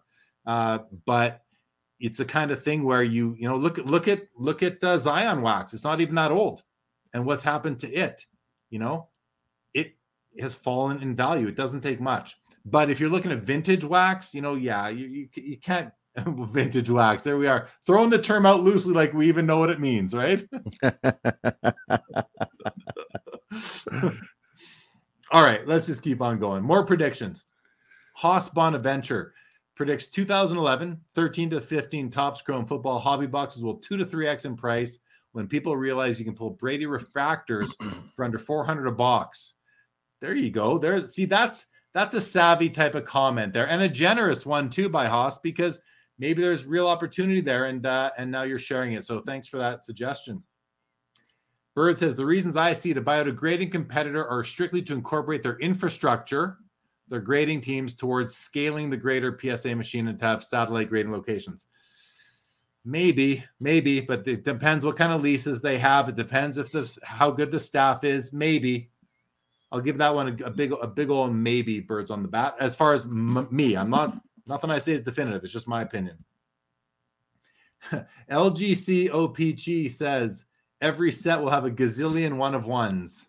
I know there's people that are worried about that, and I think that's a worthy thing to be worried about. John Wee says, thanks for the shout out on the Center Stage app a few weeks ago. Loving the content as always. You are welcome, John Wee, who does have, let's do another shout out. They have an app called Center Stage. You point it at a card and it recognizes the card almost exactly every time, and you can get some sales history on it. Check out Center Stage in the app stores. Jim says 2022 will be the rise of music cards. Yeah, I'll be all right with that. I stocked up on my music cards, so I'm okay with that happening, Jim. And if I stock up on something, I like it, but I think there's potential as well. Bird, okay. PSA could just as likely, if not more, let the competition just struggle instead. Yeah, that's what I think they'll end up doing. I don't know why PSA would buy any any second tier grading company. It's not like they need the leases. It's not like they need maybe they need the staff. I could see the staff. They don't need the infrastructure. They definitely don't need the infrastructure. Maybe they need the staff. That's what I could see. But then why would you buy the company? Why don't you just get the employees? Just make them offers. Rob, any comments thus far? I could keep on going through comments, but I want to keep you no, I mean talking. all great points for sure. All great points. Yeah.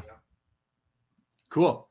Let's work through. There's 3 more comments here, and then I'll go to one more bullet, and then we'll start to wrap this up. Alex says historically cards appreciated steady 10% plus percent per year gains through 08 as an alternative asset. It outperformed most other markets if overheated, consolidated, and should resume steady gains again.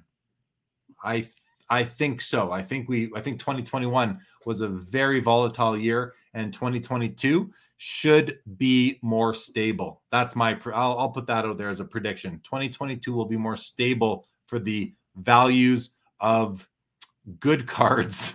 I say that without defining it, compared to 2021. Alex says, we know the Fleer MJ PSA 10 will be $1 million card. Only question is when. Yeah, when will it be $1 million card? I think I said recently I thought it would be within 5 years. So how about you, Rob? You want to take a stab at when you think the MJ PSA 10 Fleer card will be $1 million card? PSA 10. Yeah, I think it's safe to say within 5 years. It seems like that high that it went for last year was kind of flukish, and I think someone probably looks back on that feeling like they overpaid. But yeah, I would probably say within 5 years for sure, especially with how big the hobby gets and how much new money comes in. And I think that's what it comes down to, is that new money. Because I think a lot of new money came in, within the last 2 years. And you mentioned earlier about just all the reality type shows. And now we've got Ken Golden is going to be having a Netflix series. I mean, that has to have an impact on the hobby. If COVID caused so many people to go look in their basements and attics for their childhood card collection, and I know for a fact, I've had people like in my circles tell me like they're into cards. I saw somebody in a Facebook group who I knew through my professional world, and I messaged him, hey, nice to know you're in cards. I'm into cards too. He goes, yeah, ever since COVID, I got back into it. Like legit, that's how it happened. More and more people are doing that. So now if COVID can do that, and I know COVID is more pervasive than Netflix is, but Netflix, as far as like first world countries goes, is pretty widespread. And with having a series on there, featuring Ken Golden, who many call the face of our hobby right now, I mean, it's legit going to make him even more the face of the hobby with him having a show out there. And what's that going to do? What impact will that have? It's not the only thing having an impact, but it will have an impact. I think you can't deny that it will have an impact of some sort. Yeah. How do you measure it? You can't, but the impact will be there. David, your 92 NBA hologram will not go up in value, I don't think. I just don't think anyone cares about those cards anymore. Joe makes this is an approach right here. I'm just waiting this whole grading thing out. Raw ain't that bad. To which Laura gives a round of applause.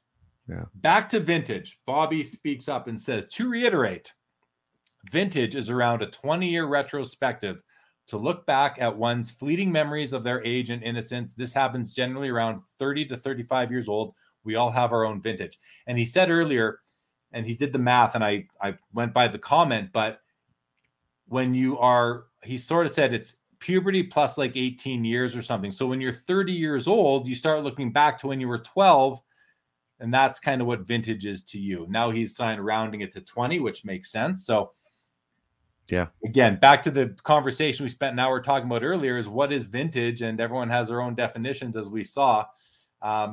I do believe it's a moving target. If you're using the word vintage, we need a different set of terms to define the different eras of our hobby. Yeah.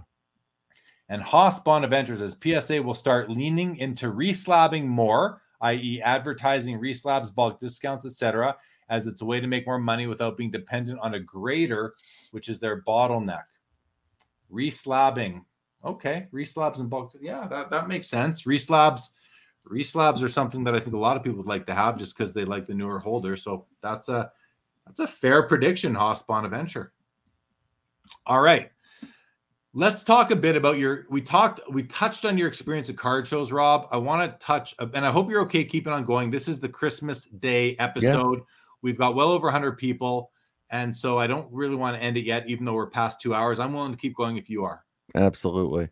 All right. So let's talk a bit about you came back into the hobby. You dove into doing card shows. Or maybe we didn't get into that enough yet, but you've got 10 shows under your belt. If you could say to the audience right now, what has been, because a lot of people have never set up at a card show and you're newer to it, but you've quickly immersed yourself in it. What is one sort of benefit or value that you have gained from setting up a card shows that you think that you didn't expect? So what could some people who, maybe haven't ever set up, how do you think people could benefit by setting up a card show that they may not expect? Well, let me just say that I think the more hobby involvement you have, the more opportunity will present itself. I mean, it doesn't get as more obvious than that.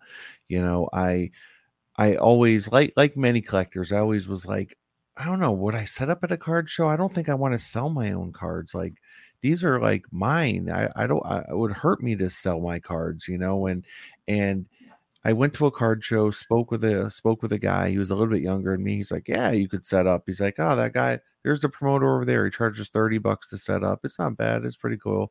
So I did my first show. Wasn't anything crazy. Then I did my second show, and that was huge. The second show was just nonstop action. And the opportunities that continue to present itself, and I don't even just mean with people buying cards, but with people bringing me their cards saying, hey, would you buy this? Hey, would you want to trade for this? Hey, I like that. Would you do this? It just turned into something amazing.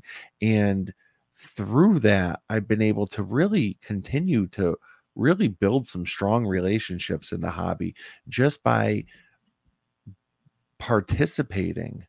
And I did an episode of my podcast that was called Participation is Required, because I talked about how important it is for me to be out there.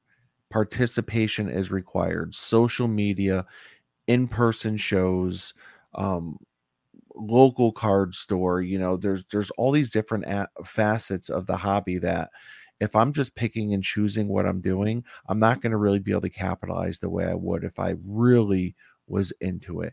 And I think by setting up at shows and building those relationships, that was the big missing piece that I had in my hobby journey so far. And being able to do that has just it's been incredible. I've been able to level up my personal collection at a speed of like 10x that I would have been able to if I was just kind of sitting back, primarily only buying.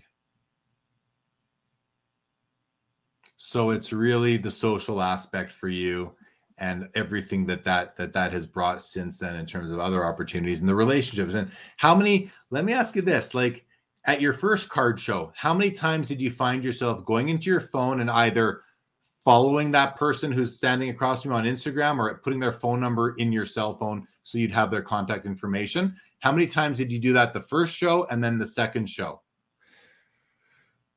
Well, the first show wasn't that great of a show. And the thing is, I think the more I do shows, the more you start to really learn, because as a collector, I think I know. As a collector, I think I know what I want to see. But it's by doing more shows I realize what works and what doesn't work. So my first show, I really didn't do it that much. I feel like I didn't do it that much. And then my second show, and then third show, fourth show, all the way up to my 10th show, I find myself doing that constantly. And but really it's like, hey, give me a follow on Instagram. I'll definitely follow you back, kind of thing, but just in terms of, why do you ask that? I'm curious. Because that's what I expected. I expected you to, you kind of proved my point that the first show you do, you might not be thinking so much about it because you're not that privy to what the benefits of being at a show or setting up at a show are going to be if it's your first time, say, setting up. So you might not think to yourself, oh, I'm going to build my network. I'm going to grow my hobby network because that's going to bring value to me, both from adding cards to your collection, but also just from a general satisfaction or gratification from being in the hobby, because we are social animals. So it makes sense that you want to grow your social network. The first time you said you hardly did it. And then you said, but the second one more, and the third and the fourth, it was constant. So you went from not doing it at all to constantly doing it. And that was my point, is that you may not realize it if you're not already going to or setting up at card shows, but that in-person experience, participation is required. You're going to naturally start to build your network. And that's going to lead to other things, like somebody knowing that you collect this player and they remember, and they're going to message you on Instagram or send you a text message because you exchange phone numbers and say, hey, do you need this card? And you'll be like, yes, I do. Or you'll be like, no, I don't, but I know who does. And it's just helping create commerce in the hobby, creating that liquidity, moving cards around. Cards need to move around in our hobby. Otherwise it stagnates. And the more of these contacts that you add to your what was it called? The Rolodex, the more active you will be. So yeah, that's why I wanted you to kind of prove that point for me. And you did bang on. So I'm glad it worked out that way. Yeah, definitely. And for me, my cards, it's like food in my refrigerator. There needs to be movement. And the beautiful thing is, when I really come across that card that ends up kind of coming within my sphere, I can take it, I can pluck it out, boom, put it right on my PC and kind of keep it moving. And without really being active in this hobby, I wouldn't have those kind of opportunities. It's exactly right. So you mentioned your podcast, and you've mentioned a couple of the titles of them, like Participation Required. I listened to that in its entirety. I really appreciated it. It kind of verified a bunch of things that I do and think and feel. But it's always nice to hear other people kind of, have those same ideas. I want to ask, why did you start your podcast? You came into the hobby last year and you pretty quickly started a podcast. Why did you start it? What did you think you were going to bring to your audience? To be honest, I didn't know if I was going to bring anything, and I'm still not sure, what I bring. You bring. Thank you. But it's my career is mental health. My career is, being a therapist and trying to empower people. And if I can do that, but mix it with cards as well, really, I think when I started the podcast, all I wanted to do was document my journey as a collector. But very quickly, I started to realize and see the evolution that was happening in myself. I was evolving from someone that had never really sold a card before to someone that was setting up at shows, and to someone that just was really rocking and rolling in all facets of the hobby, and really, I think, for me, talking about participation is required, there's like five main parts for me that the hobby make up. And it sounds like, how does anyone have that much free time to dedicate to a hobby? But when I start to really immerse myself in the hobby, and when I start to just make it part of my daily routine, it doesn't really feel like work. I'm able to be active on Instagram, just here and there throughout the day. I'm able to be active on eBay here and there throughout the day. I might be able to stop by my local card shop once every 2 weeks. I might be able to go to a local show once every 2 weeks. And by doing those things, I'm pretty active in the hobby all of a sudden. Yeah, it's that. There you go. So you're really fulfilling your own prophecy there by, here you are. It's like you came out with a podcast titled Participation Required because you learned from firsthand experience that by participating, you were gaining so much more value for yourself and enjoying your hobby that much more. by participation. So makes good sense. I want to bring up this comment from Alexander. I think it's a great comment. It says, relationships are everything. Shows make it easier, but it can be done online through Instagram, eBay, forums, Facebook groups, etc. Those connections are what allow fast growth. And Alex nails it right there. That's exactly right. And when you're doing it on social media, you don't have that ability to go up to somebody and have that face-to-face meeting like you do at a card show. And you know what they say, Rob? They say that we judge each other within 0.7 of a second. We know if we're going to like somebody or not when in terms of meeting them. It's a little bit different on social media because you can find an account, you can go look at their page, scroll down, maybe look for a picture of them to see what they look like, maybe look to see, do they post meals or is it just cards? Are they doing food and experiences or just cards? So it's a different sort of way, but there is complete merit in the fact that you can build a network on Instagram. You can build a network on Facebook. Tons of people have done it. But as Alex says, shows do make it easier because now you have that in-person advantage, I'll call it, over simply the Instagram piece. Because even if it's on Instagram or Facebook, you haven't, once you meet somebody in person, that's like that relationship, the bond starts to form, let's say. It might not be a strong bond, but it's a bond nonetheless because we have had that in-person interaction before. Hopefully it was a positive interaction, and it's going to help grow that relationship. But it is possible to be done online as well. And some people are masters at it. Some people are really good at that social media introduction or that first DM that you receive from somebody unsolicited. I mean, I get my share of those unsolicited DMs, and some of them I just you couldn't even sign off with your name. Put your name on there at least, because if I go to your page and I don't see your name, I don't know what to call you. I don't know what your gender is. It makes it awkward for me to write back. Some people are experts at it. They write you that opening direct message, with that maybe a compliment to start, maybe letting you know they watched you or they like your page, they like your collection, and then they might have an ask or whatever it may be, and then they sign off and say, thanks, Rob. Okay, at least I know this person's name. That's the first thing I look for when I get an unsolicited DM on my Instagram is, do I have a name for this account? If not, I don't. It's harder to humanize you. Yeah. Sorry, a bit of a rant there, but no, yeah. I'm sure you get your share of unsolicited DMs at this point. Seeing you're putting yourself out there, and you've got a very popular podcast. Yeah, definitely. I love the interaction with people. But yeah, sometimes it's take the good with the bad, but I try to give everyone the benefit of the doubt. My wife tells me she's like, you always think the good of people. You always think the good. And I'm like, well, it is what it is. I think that sometimes, I chalk it up as sometimes people just, it gets lost in translation sometimes through text. So I like to think everyone is pretty good and trustworthy until they screw me over. There you go. Innocent until proven guilty. Yeah. Laura says that would be vintage communication, Jeremy, the part where people put their names at the end of their messages, right?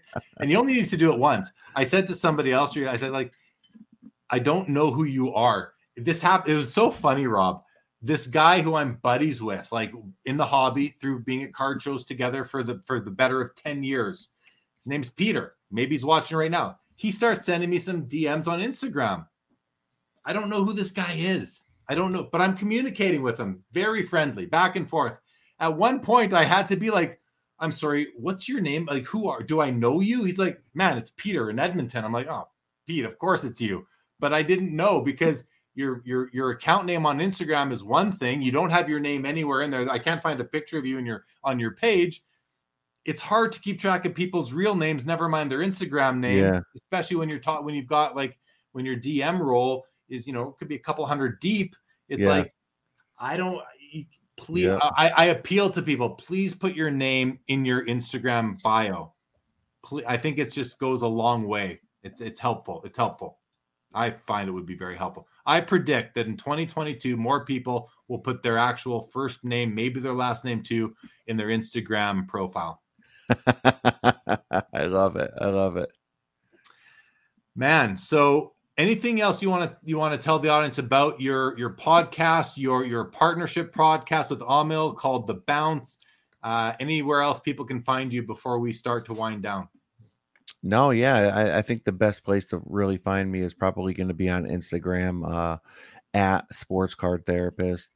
And a big thing that I talk about on the podcast, it's actually in the opening intro song, or the intro of the podcast, is self-care in our personal life equals self-care in our collecting.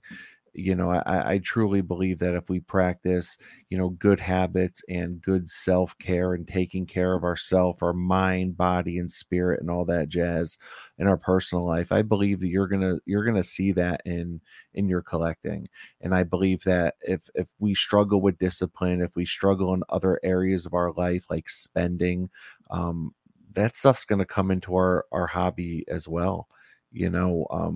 I never want to get so deep into the hobby that now I'm struggling to pay my mortgage. Now I'm having marital problems because cards are just completely taking over my life. Like for me, I need to have a balance. And that's why, like I talked about earlier, direction is so important, right? Direction in life and direction in our collecting. Like what am I collecting? What goals do I have for this year for my collecting? And they could always change along the way. If my goal is to go to Florida, but halfway there I'm like, you know what, screw this, I think I want to go to Wyoming. Like, I can do that, but as long as I have some sort of direction along the way, at least I know where I'm going. So yeah, I think self-care in our personal life equals self-care in our collecting, truly. And when I say self-care, I mean having a support network, having people in our life that we can trust, having people in our life that we value, having good relationships in our life.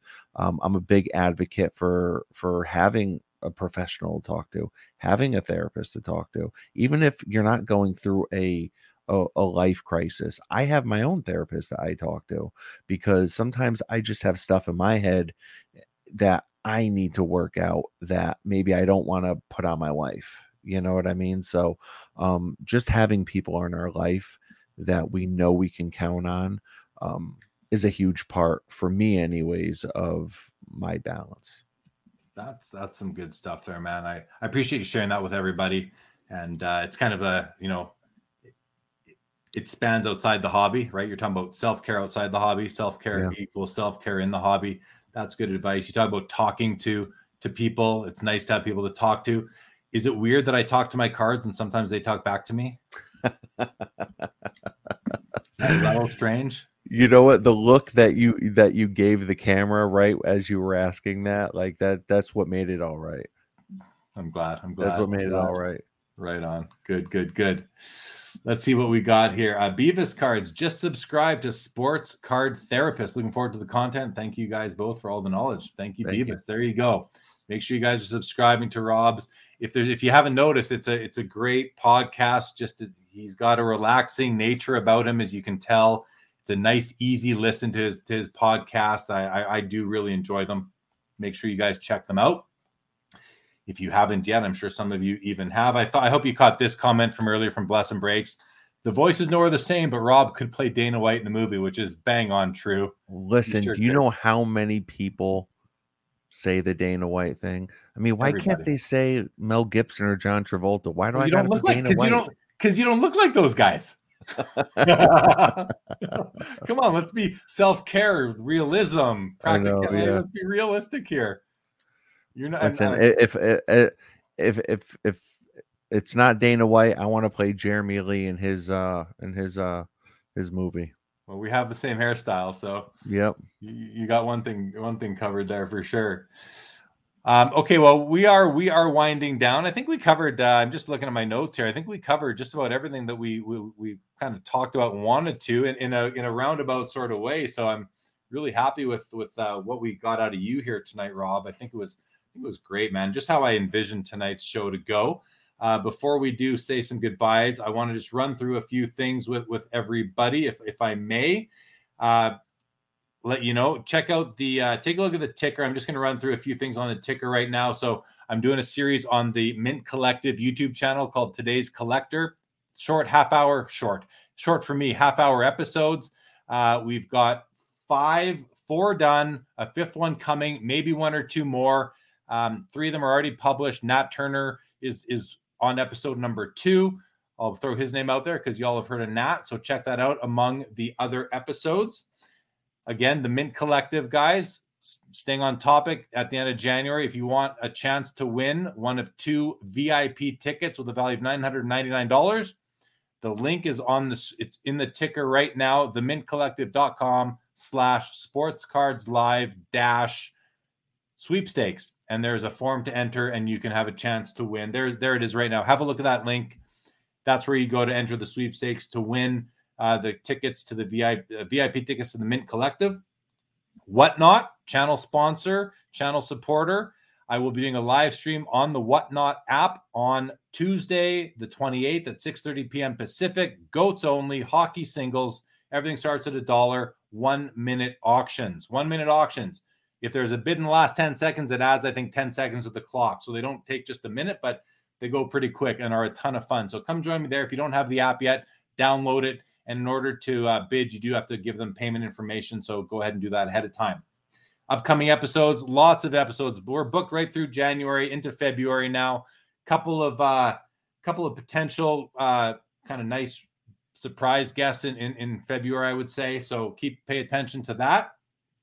And again, tomorrow I will be on Collectible Live, the Collectible YouTube channel. At 7 o'clock Eastern. Instagram account Empire State Sports Cards will be my guest. His name is Mark Sadov. There it is right there on the Collectible YouTube channel. And again, for Rob, IG is Sports Card Therapist, YouTube Sports Card Therapist, and he has a website by that same name. Make sure you're checking him out if you are not yet. All right, Lee Haskins says you got a lot of watchers on Christmas Day. That says a lot about your channel, Jeremy. Thank you, Lee. We were over 120. We maxed out at, I believe, at some point today.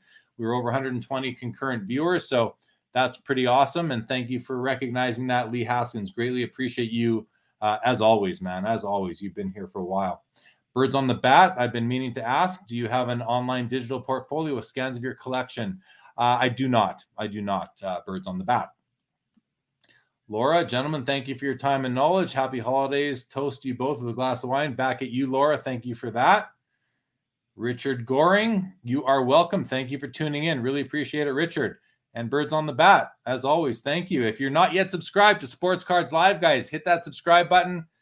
Growing that number. We're on the march to 5,000 subscribers. I can't wait to get there. That'll be a big milestone for the channel, especially for a channel that only has, episodes are like 90 minutes plus. So really appreciate everybody who has subscribed, all the loyal viewers. Really appreciate all of you podcast listeners. I know you guys are there in big force, so really appreciate that as well. That's really all I got, Rob. Final parting comments from you. You're on mute. Unmute yourself. Sorry about that. It has been an absolute blast being here tonight. You guys have been phenomenal. The watchers have been phenomenal. You've been great. I mean, everyone's been awesome. So thank you very much, guys, for allowing me to hang out on your platform for a little while. Hey, man, it's been my pleasure having you. We had to rearrange the calendar a couple times, but we got you here. I knew we'd have a great episode. I'm very pleased with it. I just know that it's going to be some good listening, some good quality content for people to listen to on podcasts and on the channel as the weeks go by. So thank you, Rob, for joining. Thanks everybody in the chat. As always, I want to wish everybody a Merry Christmas. If you celebrate Christmas, if you do not, a sincere happy holidays. We have Happy New Year. We are doing a New Year's Day show, Jan 1. We'll be back a week today. So come on back, everybody. We'll see you again. I'm going to read the final parting comments from the chat as we sign off. So again, thank you, everybody, for joining. Richard, we got you. Barbara, we got you. Bobby says, hit the like button. Thanks, Bobby. I appreciate that. Yeah, hit that like button, guys. If you enjoyed the show, hit the like button. If you did not enjoy the show, hit the like button anyway. Thank you, Sasquatch. Hospawn Adventure, great to have you. Thank you so much. Says, love the show. Merry Christmas. Rob, appreciate your time. Look forward to catching your show too. Awesome. Let's spread the love. Rich Frank, appreciate that. Appreciate the follow on Instagram.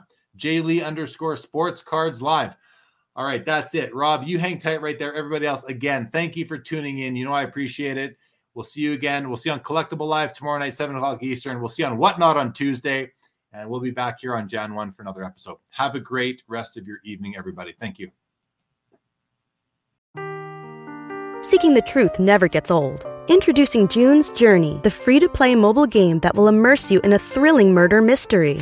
Join June Parker as she uncovers hidden objects and clues to solve her sister's death in a beautifully illustrated world set in the Roaring 20s. With new chapters added every week, the excitement never ends. Download June's Journey now on your Android or iOS device or play on PC through Facebook Games.